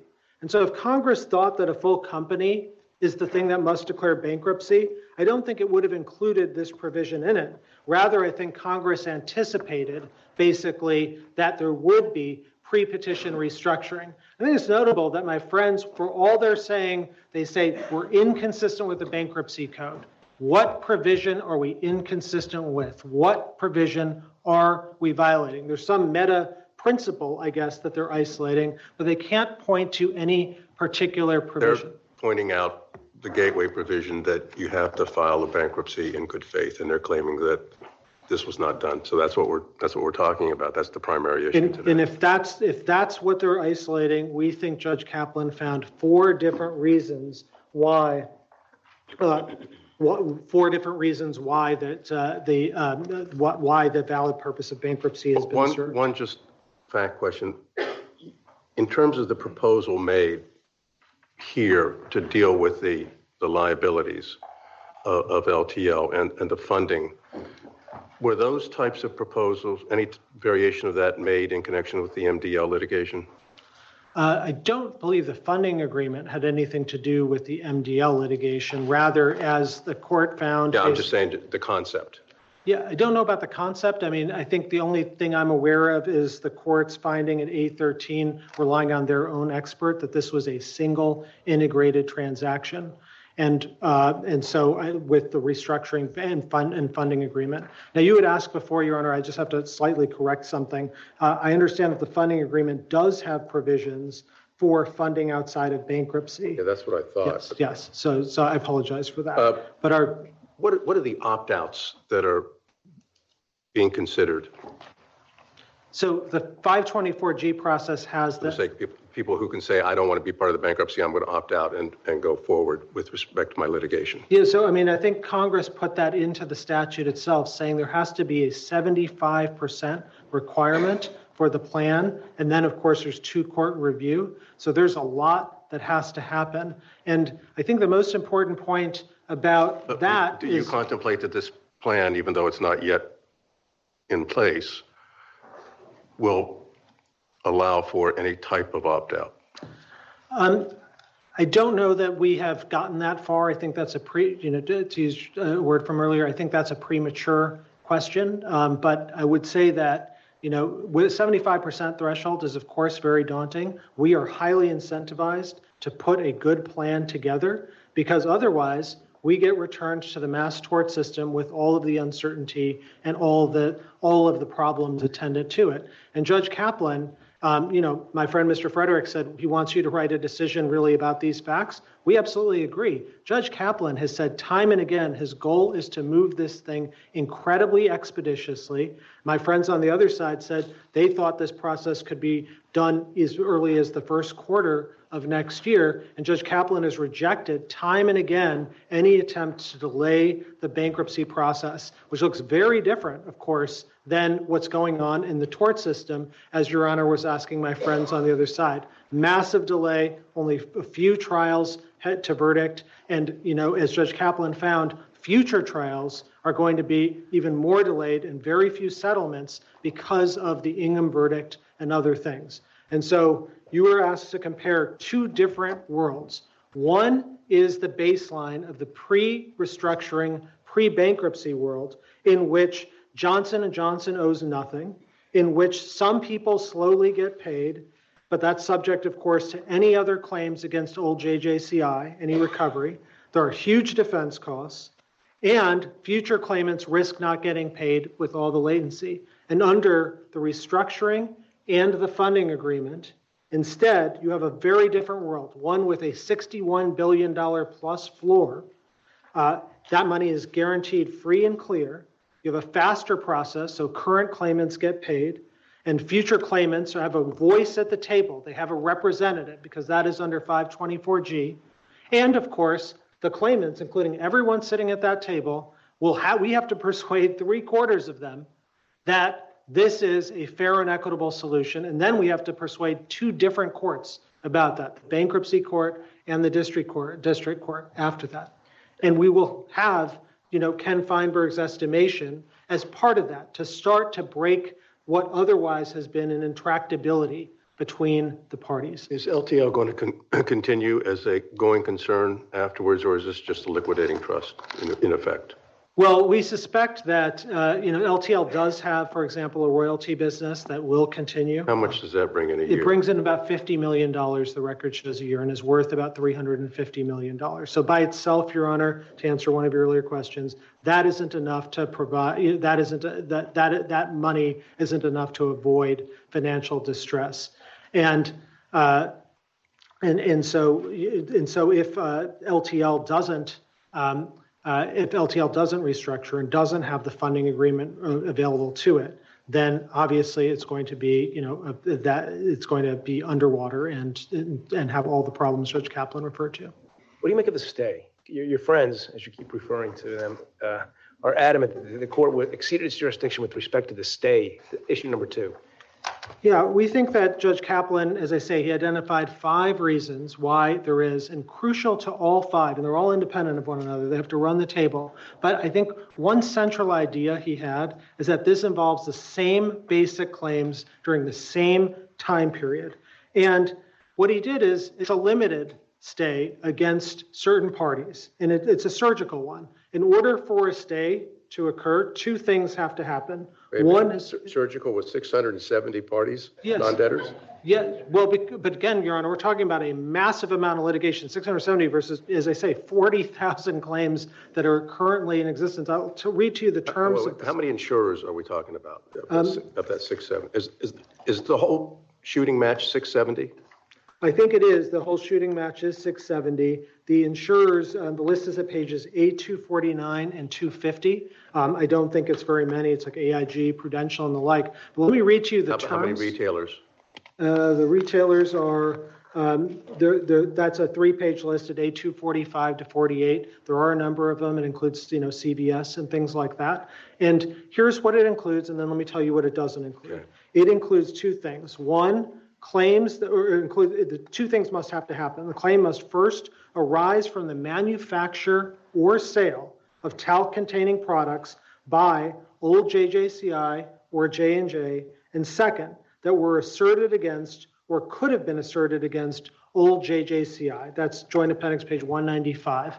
And so it's not, for example, a stay on unrelated things like mesh litigation against J&J or anything like that. And it's done, and this is crucial, it's done for a simple reason. Because if you can start suing, Judge Ambrose, the retailers like CVS or the insurers, that reduces the overall pot of money that is available to the claimants, both present and future. And particularly in a world in which Congress has set a 75% supermajority threshold that we have to CVS convince. has its own insurance, right?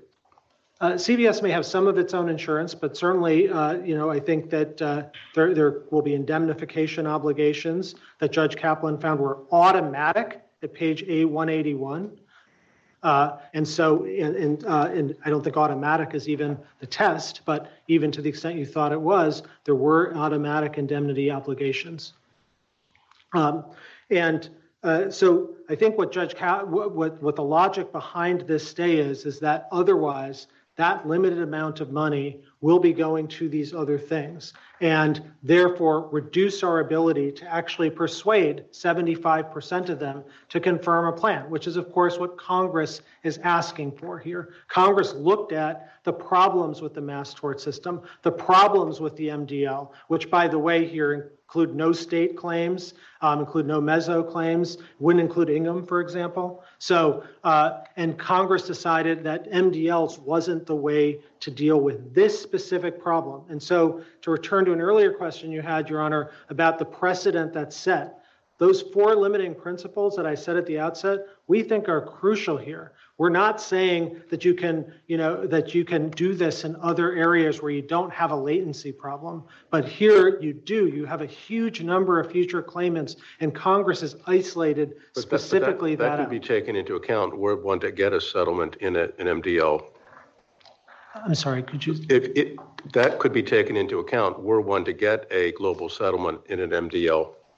But an MDL will never give you the stay on litigation that is necessary to craft a kind of comprehensive plan. All an MDL does is coordinate pretrial proceedings. But they often do result in settlements. They may result in settlements, but in order to, Your Honor, to go that way, you're going to have to jump over Judge Kaplan's findings about settlements, in which he found that because of Ingham and because of a variety of other things, the past settlement rate is no guarantee, and indeed it's not going to happen in the future, that fewer parties are willing to settle because of Ingham and because of other things like the FDA test and things he isolated at Joint Appendix page A41. But if settlement is a viable option in the context of a bankruptcy via a plan, of course, why would it not also be a viable option in an MDL? Because you don't have, for one thing, you don't have future claimants at the table. So Congress has specifically put in 520. But a settlement could have provisions for future claimants, could it not? It could, but they don't have any voice in the process. And so the incentive is, again, and I don't fault my friends, but their job is to zealously advocate for current claimants, their clients. That's why I think Congress wrote the statute in 524 that it did. And, could you imagine some hypothetical world in which the MDLs do actually do all this? I suppose you could. It's just there's literally no evidence that that's ever happened. And the amici briefs that are before you, including, I'd suggest, the National Association of Manufacturers brief at pages 15 to 16, really goes into detail about the inability of MDLs to actually provide any relief or any settlements, actually, that generate payments to the claimants. And so, again, to return, Your Honor, to the question you asked my friend on the other side, which is, what's the more efficient solution? What's the way? We've gone through this process for year after year, and it's not working.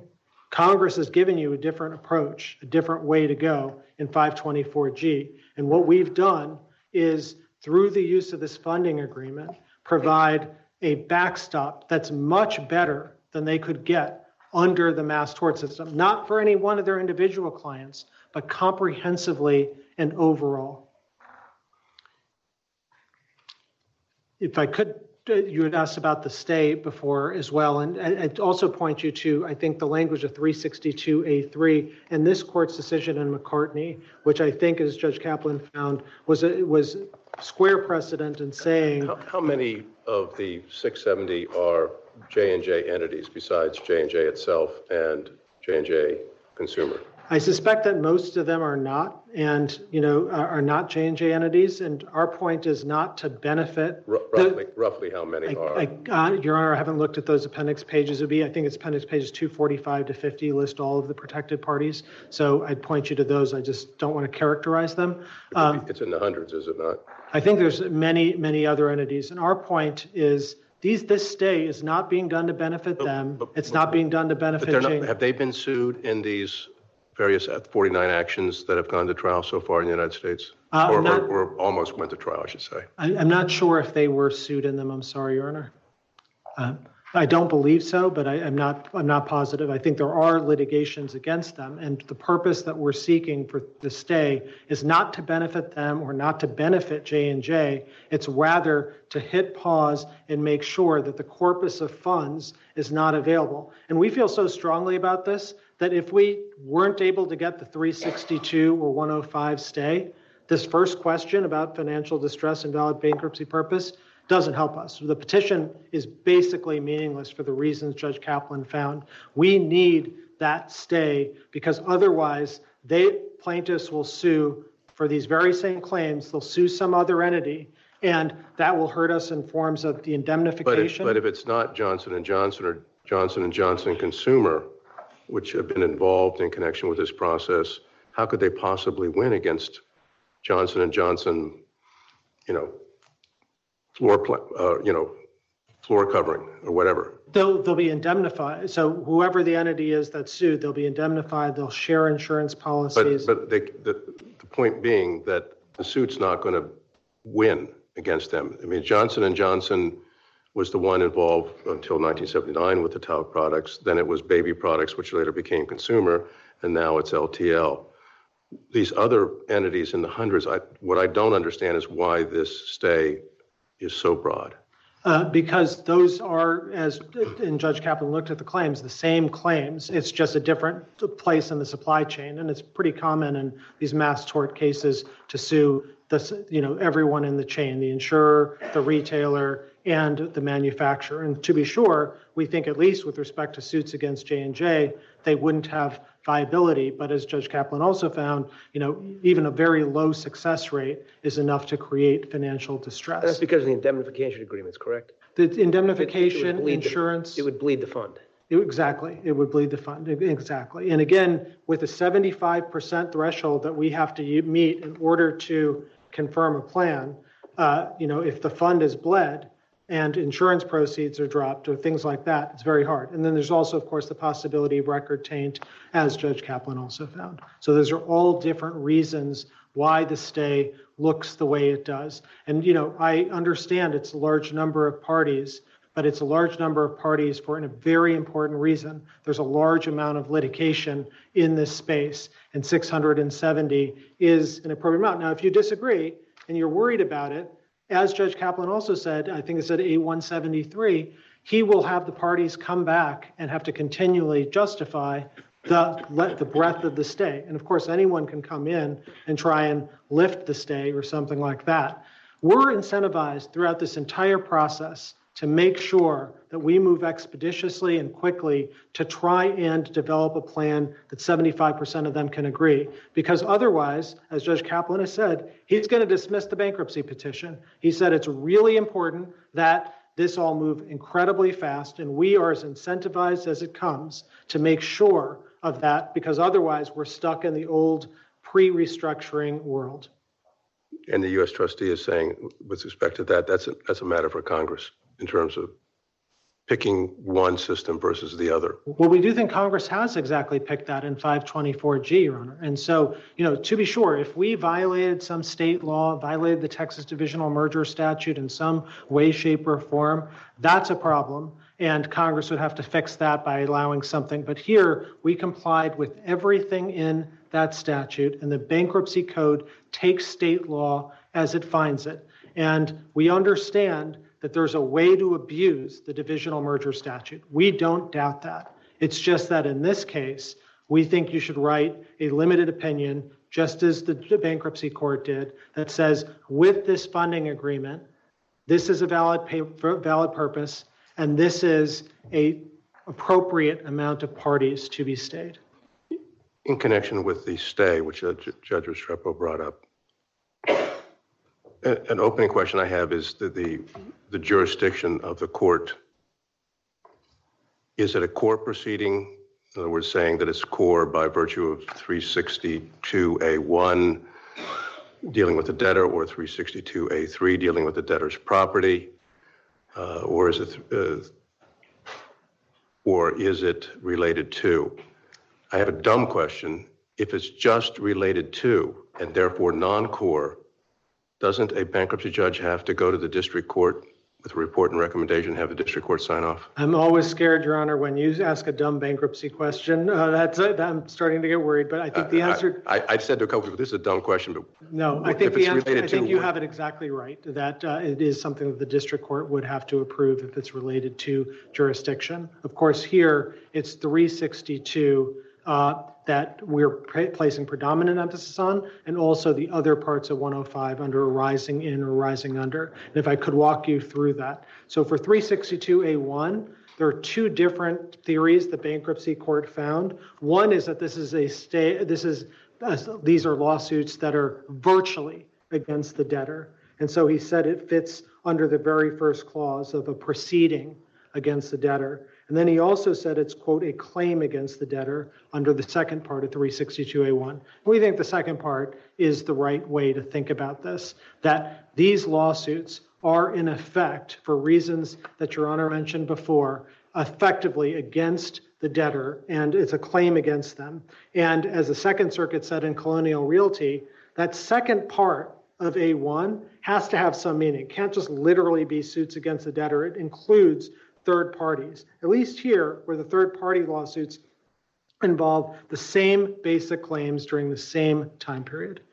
And then there are questions about 105 and arising in and arising under. And we think there that, the automatic stay is... Well, arising in and arising... it's hard for me to say 105 is arising in or arising under. Rising under means it's explicitly given to you in the code. Rising under means it comes to you as a result of something else that's in the code. 105 is sort of one of those things that implements something that otherwise may be given to you. But I think here the theory is, and many courts have done it, including the court below, is to say that 362 is the thing given to you in the code, the automatic stay. As for the debtor. Exactly. And then in order to safeguard the vitality of that and to make that process work, you need a stay against others. Not that the court will adjudicate on the merits, of course, those other cases. It's just a temporary pause under 362 and 105 to make that process work. My perception, based on a lot of anecdotes over the course of years, is that most courts just say, okay, we're going to be practical about this. We're going to put this in play and go from there. Basically, it's a pause. We need this pause in order for people to negotiate on and on and on. Right. And they glide over some of the jurisdictional issues. Yes, I certainly think that's happened, but I do think like the court in McCartney really did, I think, go into some of those jurisdictional issues. And of course, A.H. Robbins in the Fourth Circuit really in detail tried to flesh out these different points. But Your Honor, absolutely, to the extent this court is worried about the breadth of this stay, if you don't think it's surgical, we obviously do. But the remedy for that is that very practical one, which the Judge Kaplan has already said he will do, which is to make sure and police this stay for the protected parties to make sure it is the same claims and that it is justified. We're not here to try and just stop litigation for its own sake. We're doing it in order to protect the integrity of the process. And as I say, it's so important to us. The entire first question is just not helpful to us unless we have this stay in place. You have since you don't get rebuttal as the appellee, I'm going to give you a chance to do some summing up. Great. And if I could, I want to respond to one other thing my friend said on the other side, which is that JJCI could be spun off, he said, under this, and that would be problematic. But the funding agreement itself says that if there is a spinoff, paragraph 4B of this, and this is appendix page 4239, says that itself will be considered part of the fair market value. So again, this is an agreement that that increases in value over time as JJCI increases in value. The claimants get the upside of all of it. And if there, to the extent there are concerns, whether it's distributions or spinoffs, the agreement itself polices those things. And we're asking you here, Your Honor, for a limited ruling to affirm Judge Kaplan based on his factual findings. We know this is a painful case. We know this is hard, for everyone involved. But Judge Kaplan, in the very last page of his second opinion, he said, delay is something that he thinks about all the time as the claimants die. And the best way, the most efficient way to actually provide claimants with relief, both present and future, in an even-handed, equitable way that avoids the deadweight losses of millions and billions of dollars being given to lawyers, is through this solution. And if you're worried about whether it's fair or not, they have remedies: the 75% vote, the 2-court review vote. And that's why we think Judge Kaplan got it right. Thank you. Thank you. What we will do is we'll take about a 5-minute break, and we'll come back. Well, let's see. We'll come back at 4:30 and be out here at 5.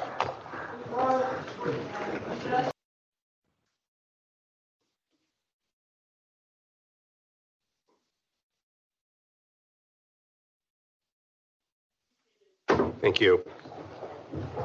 We'll have rebuttal. Mr. Lampkin.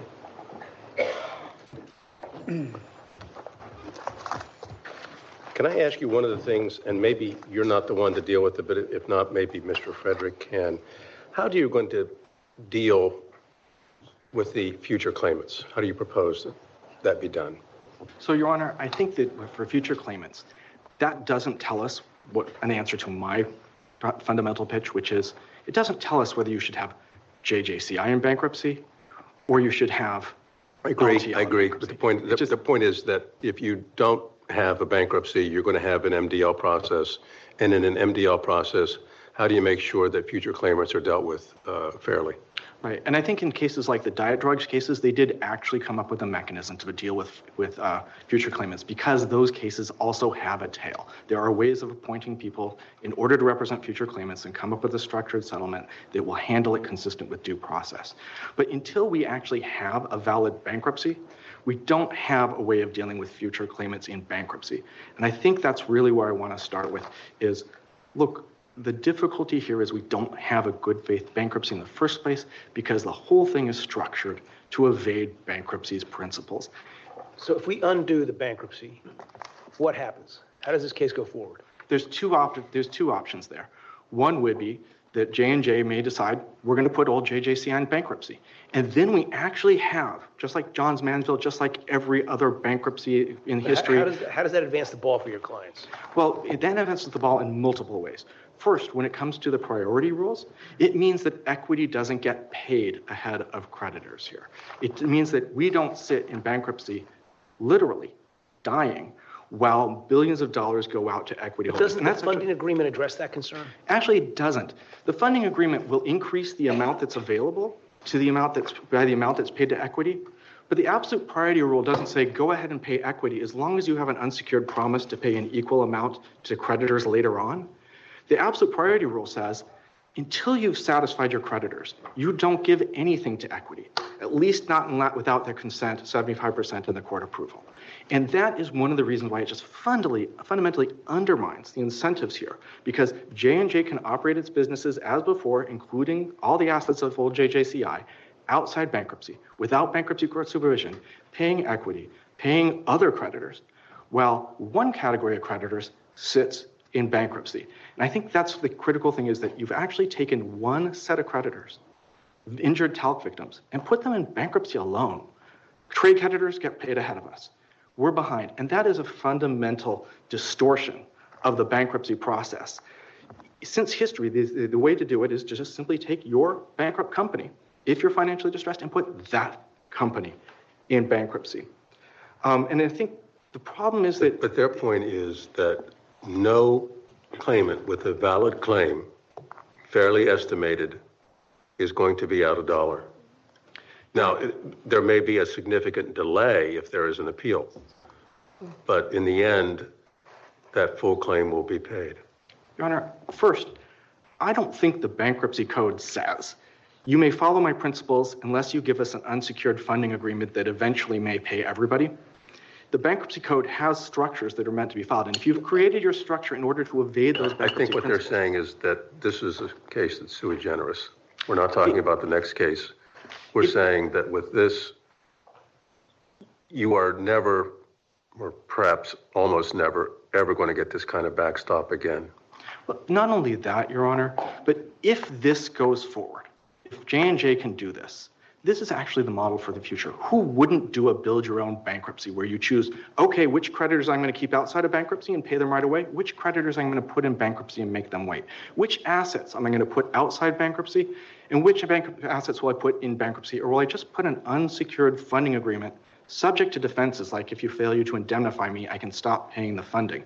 Those are dramatically different things than what bankruptcy. I think what they're saying is that, or the response to that would be, okay, the creditors that we paid before were because we hadn't gone into bankruptcy yet. Once we've gone into bankruptcy, those creditors, those claimants, are all going to be treated in a way in which there won't be as many strikeouts as there might otherwise be if there were litigation.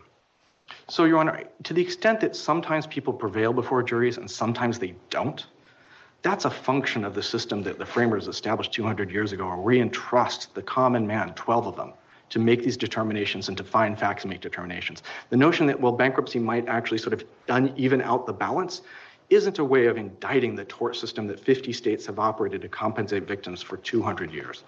But even setting that aside, that still doesn't answer the question of why LTL as opposed to JJCI? Why not take the company that was the tortfeasor, that supposedly was in financial distress, and put it and its assets into bankruptcy to satisfy the way it's done in before? And what we were told here is, well, the bankruptcy court looked at that, and the bankruptcy court said, gee, that's going to be very costly. And I think the bankruptcy court said, it's too much value to waste. But when it comes to the bankruptcy code, it's not a waste to enforce the absolute priority rule so that people don't pay equity ahead of creditors. It's not a waste. The way around that, I mean, maybe it was just an offhand comment that Mr. Cotyo made, but, and I'm going to add on to it. Almost every right that's given to a creditor in bankruptcy, like who's secured, who's not, is something that's outside bankruptcy. Non-bankruptcy law tells you who has these particular rights inside of a bankruptcy, and that's basically following the Butner case from '79.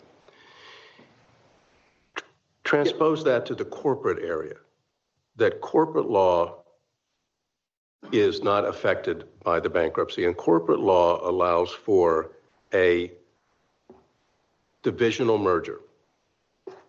And if corporate law allows that, so all that we are dealing, as you say, is just LTL itself, why is LTL not in some type of financial distress if that's the only one we're looking to, and luckily has somebody who's willing to come to its, meet all of its funding needs with respect to the future of the bankruptcy? So, Judge Ambrose, I think from the outset, when we say we take the debtors, we find them, when you're deciding good faith, under cases like the new debtor syndrome cases, courts ask, who's my debtor, where did he come from, and why is he here? And the answer to those questions here is, who's my debtor? It's an artificial entity created for bankruptcy. Why is he here? He's here so talc claimants will be in a single class by themselves in bankruptcy and everybody else is outside bankruptcy. Why is he here? He's here so that JJCI's assets, its operating business, is outside bankruptcy, beyond the bankruptcy court's reach. And only an unsecured funding agreement subject to defenses is available to talc claimants. That means that you don't just accept them as they find them when you have that sort of a purpose. And I think, Judge Ambrose, that actually distinguishes the Chapter 11 rundown cases you described. When you have a Chapter 11 rundown case, as I understand it, good co and bad co are both in bankruptcy, both subject to the court's supervision. This is the exact opposite. One company is in bankruptcy subject to the bankruptcy court's jurisdiction, but everything else that happens all of old JJCI's assets as they're operated, this spin-off, everything else that happens. What provisions of the code, if old JJCI were in bankruptcy, what provisions of the code do you think would apply that you would want to take into account with respect to old JJCI? So for the absolute priority to begin with, which is not a specific provision of the code, but it's an inflection from history and the structure of the code, where you don't pay creditors, you don't pay equity ahead of creditors. And that puts a lot of pressure on people to come up with a good plan to the benefit of creditors and not do what Bestwall is doing now and let things go for 5 years as people are rapidly failing. The second one would be... and I should have asked this before, spin out the absolute priority concept here. This is not like SGL where they're going to do a state court or a state dissolution and have all the money go to equity after the bankruptcy. What monies are going to equity during the course of this bank? Are you saying dividends? Is that what you're talking about? Yeah, well, there's dividends, and there's also $5 billion for a spinoff that was announced, or $5 billion for a stock buyback that was announced last week. So, and the fact that you can continuously in bankruptcy pay equity means that there's far less pressure to actually achieve a plan that the creditors can live with. You can wait longer and longer, just as Bestwall did. But I also point to Section 363, which is your When you say stock buyback, the stock buyback is not for LTL. The stock buyback is for old JJCI. Exactly, and the divisional merger was structured, and the funding agreement is structured specifically to allow J&J to spin off assets without any of our creditors being able to do what they would be able to do under Section 363 if you had put the actual tortfeasor, the people funding this, all JJCI, into bankruptcy, which would be they get notice and an opportunity to be heard. And the bankruptcy court would be able to supervise it and to make sure that those assets are indeed available to the creditors at the end of the day. None of that exists, because instead of doing what one does ordinarily and putting the whole entity into bankruptcy, they've simply hived off one set of claims, put them into bankruptcy, and taken all the assets, all the operating things, all the famous brands, and operate them outside bankruptcy.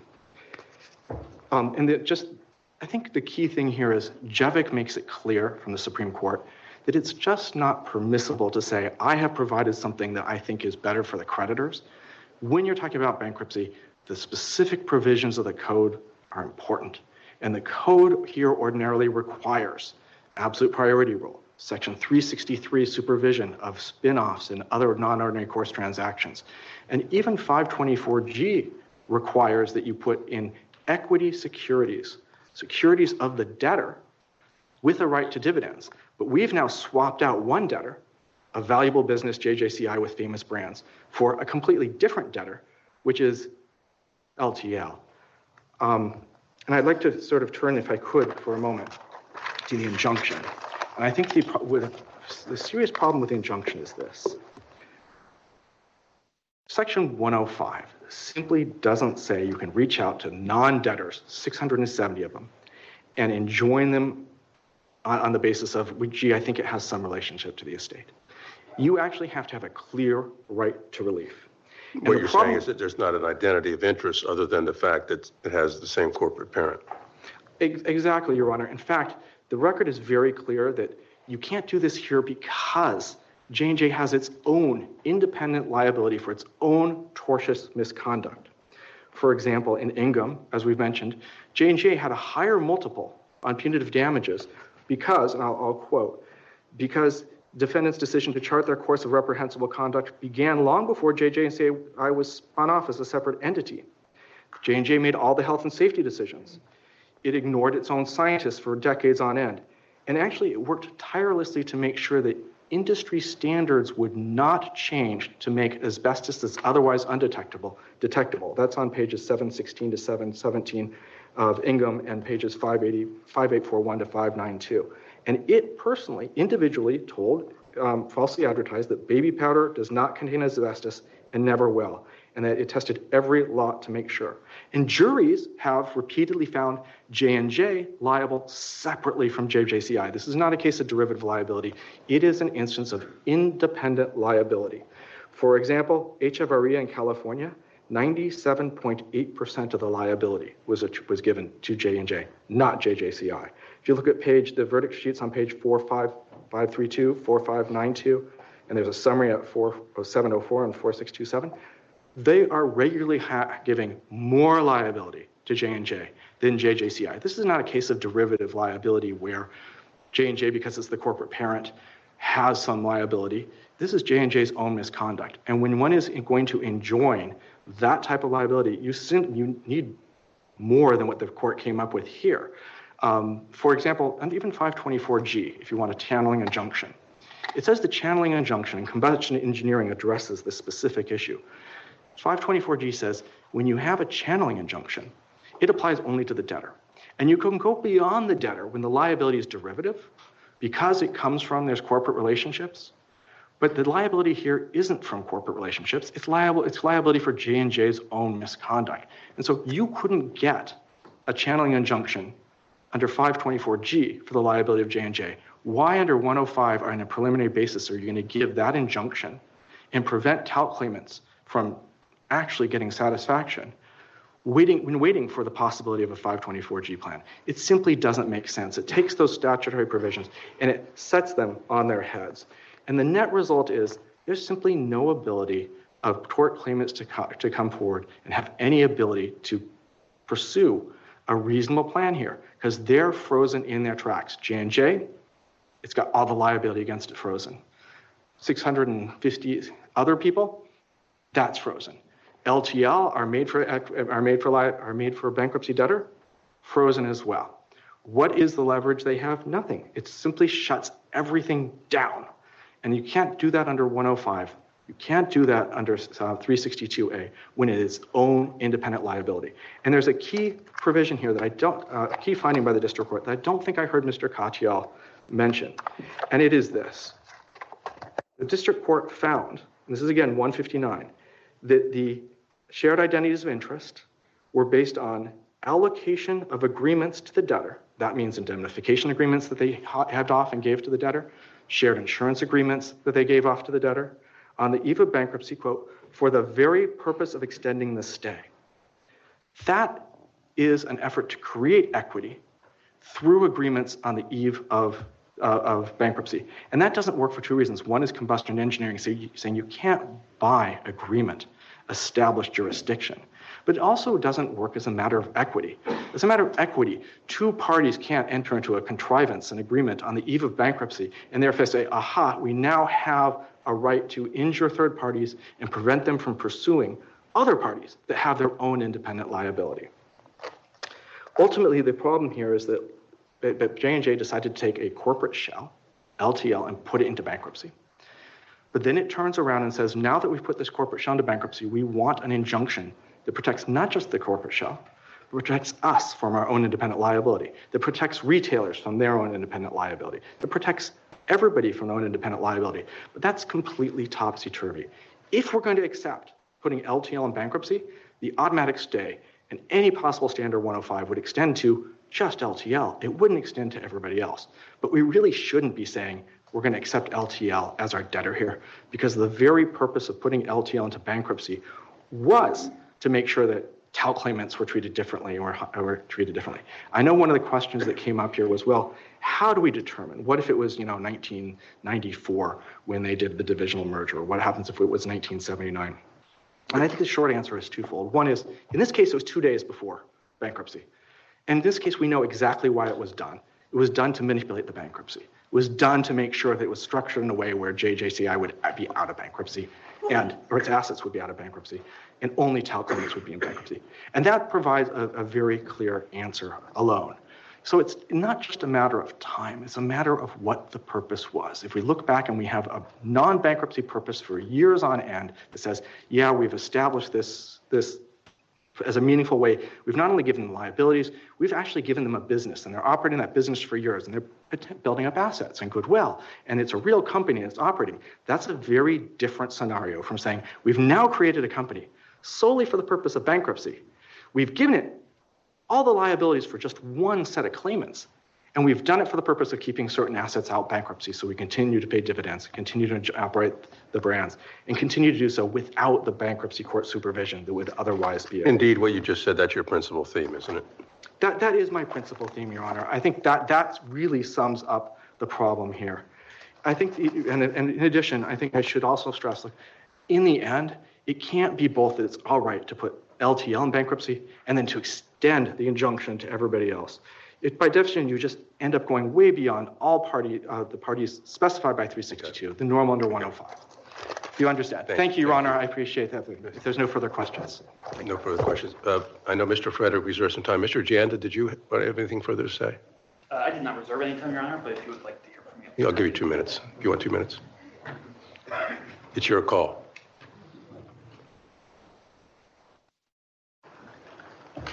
Thank you, Your Honor.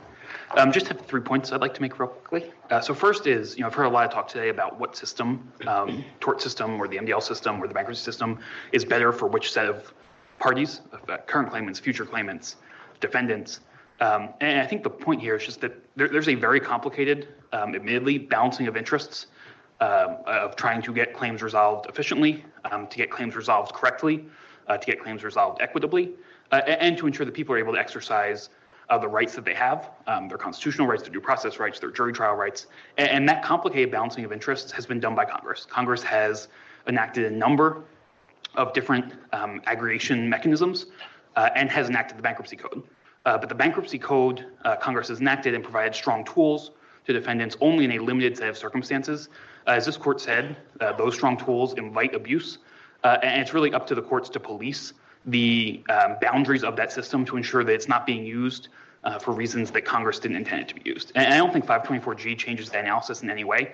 524G presupposes you have a valid bankruptcy, and Congress has determined that 524G provides an appropriate tool in bankruptcy once you have a bankruptcy to make sort of the best of a bad situation. But I don't think you can sort of bootstrap your way into bankruptcy to try and take advantage of the tool that presupposes the valid bankruptcy in the first place. Second, just very quickly on financial distress, I heard my friend on the other side say 2 things that I think together could resolve this case on their own. I mean, one is that he says LTL is the appropriate entity, and 2 is that in his view, or in LTL's view, the total legitimate value of all of the current and future tort claims against it is less than $61 billion, which it has access to under the funding agreement. You put those 2 things together, and I don't see how you can make any argument that there is legitimate financial distress here on the part of the debtor that justifies invoking bankruptcy, maybe ever, and certainly not at this point. And then third, just very briefly, as we said, bankruptcy provides a lot of tools. It's a very strong medicine. It curtails creditors' rights in significant ways, including allowing debtors to bind non-consenting creditors, possibly many, many non-consenting creditors, to one particular resolution. And that is appropriate when you have a debtor facing financial distress that needs that time to reorganize its affairs or to pursue an orderly liquidation. But it's not appropriate every time you just have a lot of tort claims against an entity when those preconditions aren't met. And that's just the case here. Thank you very much. Thank you, Your Honor. Mr. Frederick, I know you reserved 3 minutes. We'll give you 5.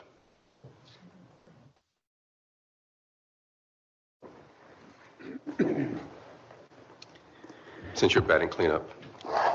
Thank you. Thank you very much, Your Honors. I want to start with the trilogy of Third Circuit cases because the main point made on the other side was that they didn't confront mass torts, but the SGL Carbon case, in announcing why the good faith standard was so important, had an extensive discussion of Johns Manville. And the point that it was making was that Johns Manville had tried for many, many years to pay off claimants, and till it got to a point where it did face imminent financial distress because there was no doubt that Johns Manville was in financial distress. And the question here is LTL in financial distress? Now, you can either take the fundamental contradiction of their position, which is the funding agreement will fund everything, in which case LTL is not in financial distress, or the funding agreement depends on Johnson & Johnson and JJCI, in which case this is not a proper bankruptcy purpose because those 2 entities are not in the bankruptcy. Either way, that contradiction should end the case as a matter of good faith, and the court need not go further in order to decide how far it needs to go. Now, the point is made that after Ingham, it's impossible to settle these cases. Our expert said 98% of asbestos cases settle or dismissed. The bankruptcy law professors who write an amicus brief on their side said 97% of MDL cases settle or dismissed. Common sense tells you that you don't have to litigate all 38,000 to judgment. We weren't born yesterday. And that point made by the bankruptcy court is on its face not credible and is subject to plenary review by this court. Now, the main argument that they make for financial distress is based on the speculation that they're going to have to pay out many, many tens of billions of dollars. But SGL Carbon says you don't look at speculation for future. You look at what is imminently before you. Do you have a present inability to meet present financial obligations? And here, LTL unquestionably did that 2 days after it was created. There's no serious issue that at the moment it had filed its bankruptcy, it was not facing financial distress. Importantly, Mr. Katyal does not deny that not a dime gets paid until the last appeal of the last objector has been resolved. And we know from judgments and settlements in the civil system that money has flowed. Johnson & Johnson shouldn't be permitted to stop that process. But the spinoff of JJCI, which is permitted and he acknowledges under the financing agreement, is what creates the cap. As soon as that cap is done, there is no greater value that can be done. And for that reason, their plan is not consistent with the statute 524G that says you have to have an evergreen source of continually growing assets and money to pay the future claimants. This plan undisputably does not do that. Now, he takes me to task for saying that Ingham was paid by Johnson & Johnson. Look at the appendix, page 6379. It was paid out of a central account. He eventually acknowledges that. The point is, Johnson & Johnson charged back to JJCI as an accounting matter. Now, this might be important if JJCI had its own independent shareholders. It is a wholly owned subsidiary of Johnson & Johnson. But Johnson & Johnson wanted to be able to say that its continuing streak of paying higher dividends year after year has continued, and so it fobbed off the accounting deficit to JJCI. I don't know why that should warrant good faith in a bankruptcy. Now, he says that there are real limiting principles here based on the facts. He talks about the latency. That's true for all asbestos cases, not just those that are created out of talc. And it is true of many mass torts as well. He says there's lottery style, but that's true in any case where there are really good lawyers who know how to try cases and there are really bad lawyers who don't know how to try cases. And you have the special problem of specific causation, which is an evident problem, an issue in establishing the legitimacy of any person's claim. Their fundamental problem with their 524G is that they don't create an evergreen funding mechanism.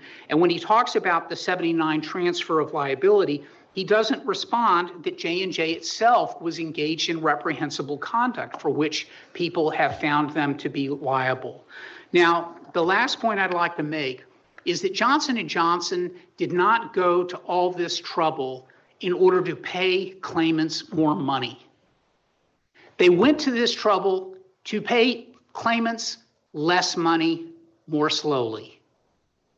The civil system is designed with whatever flaws that it has to promptly move along cases and not to stop and stay all action.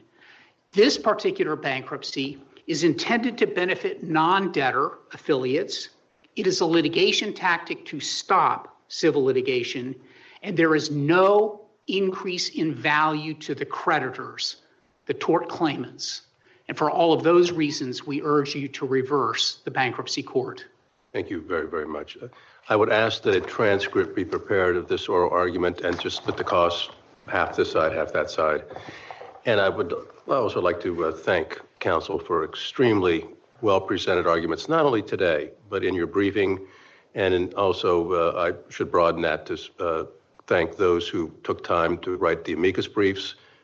Very helpful on both sides, and we'll take the matter under advisement. Thank you. It's a privilege having you here. Thank you.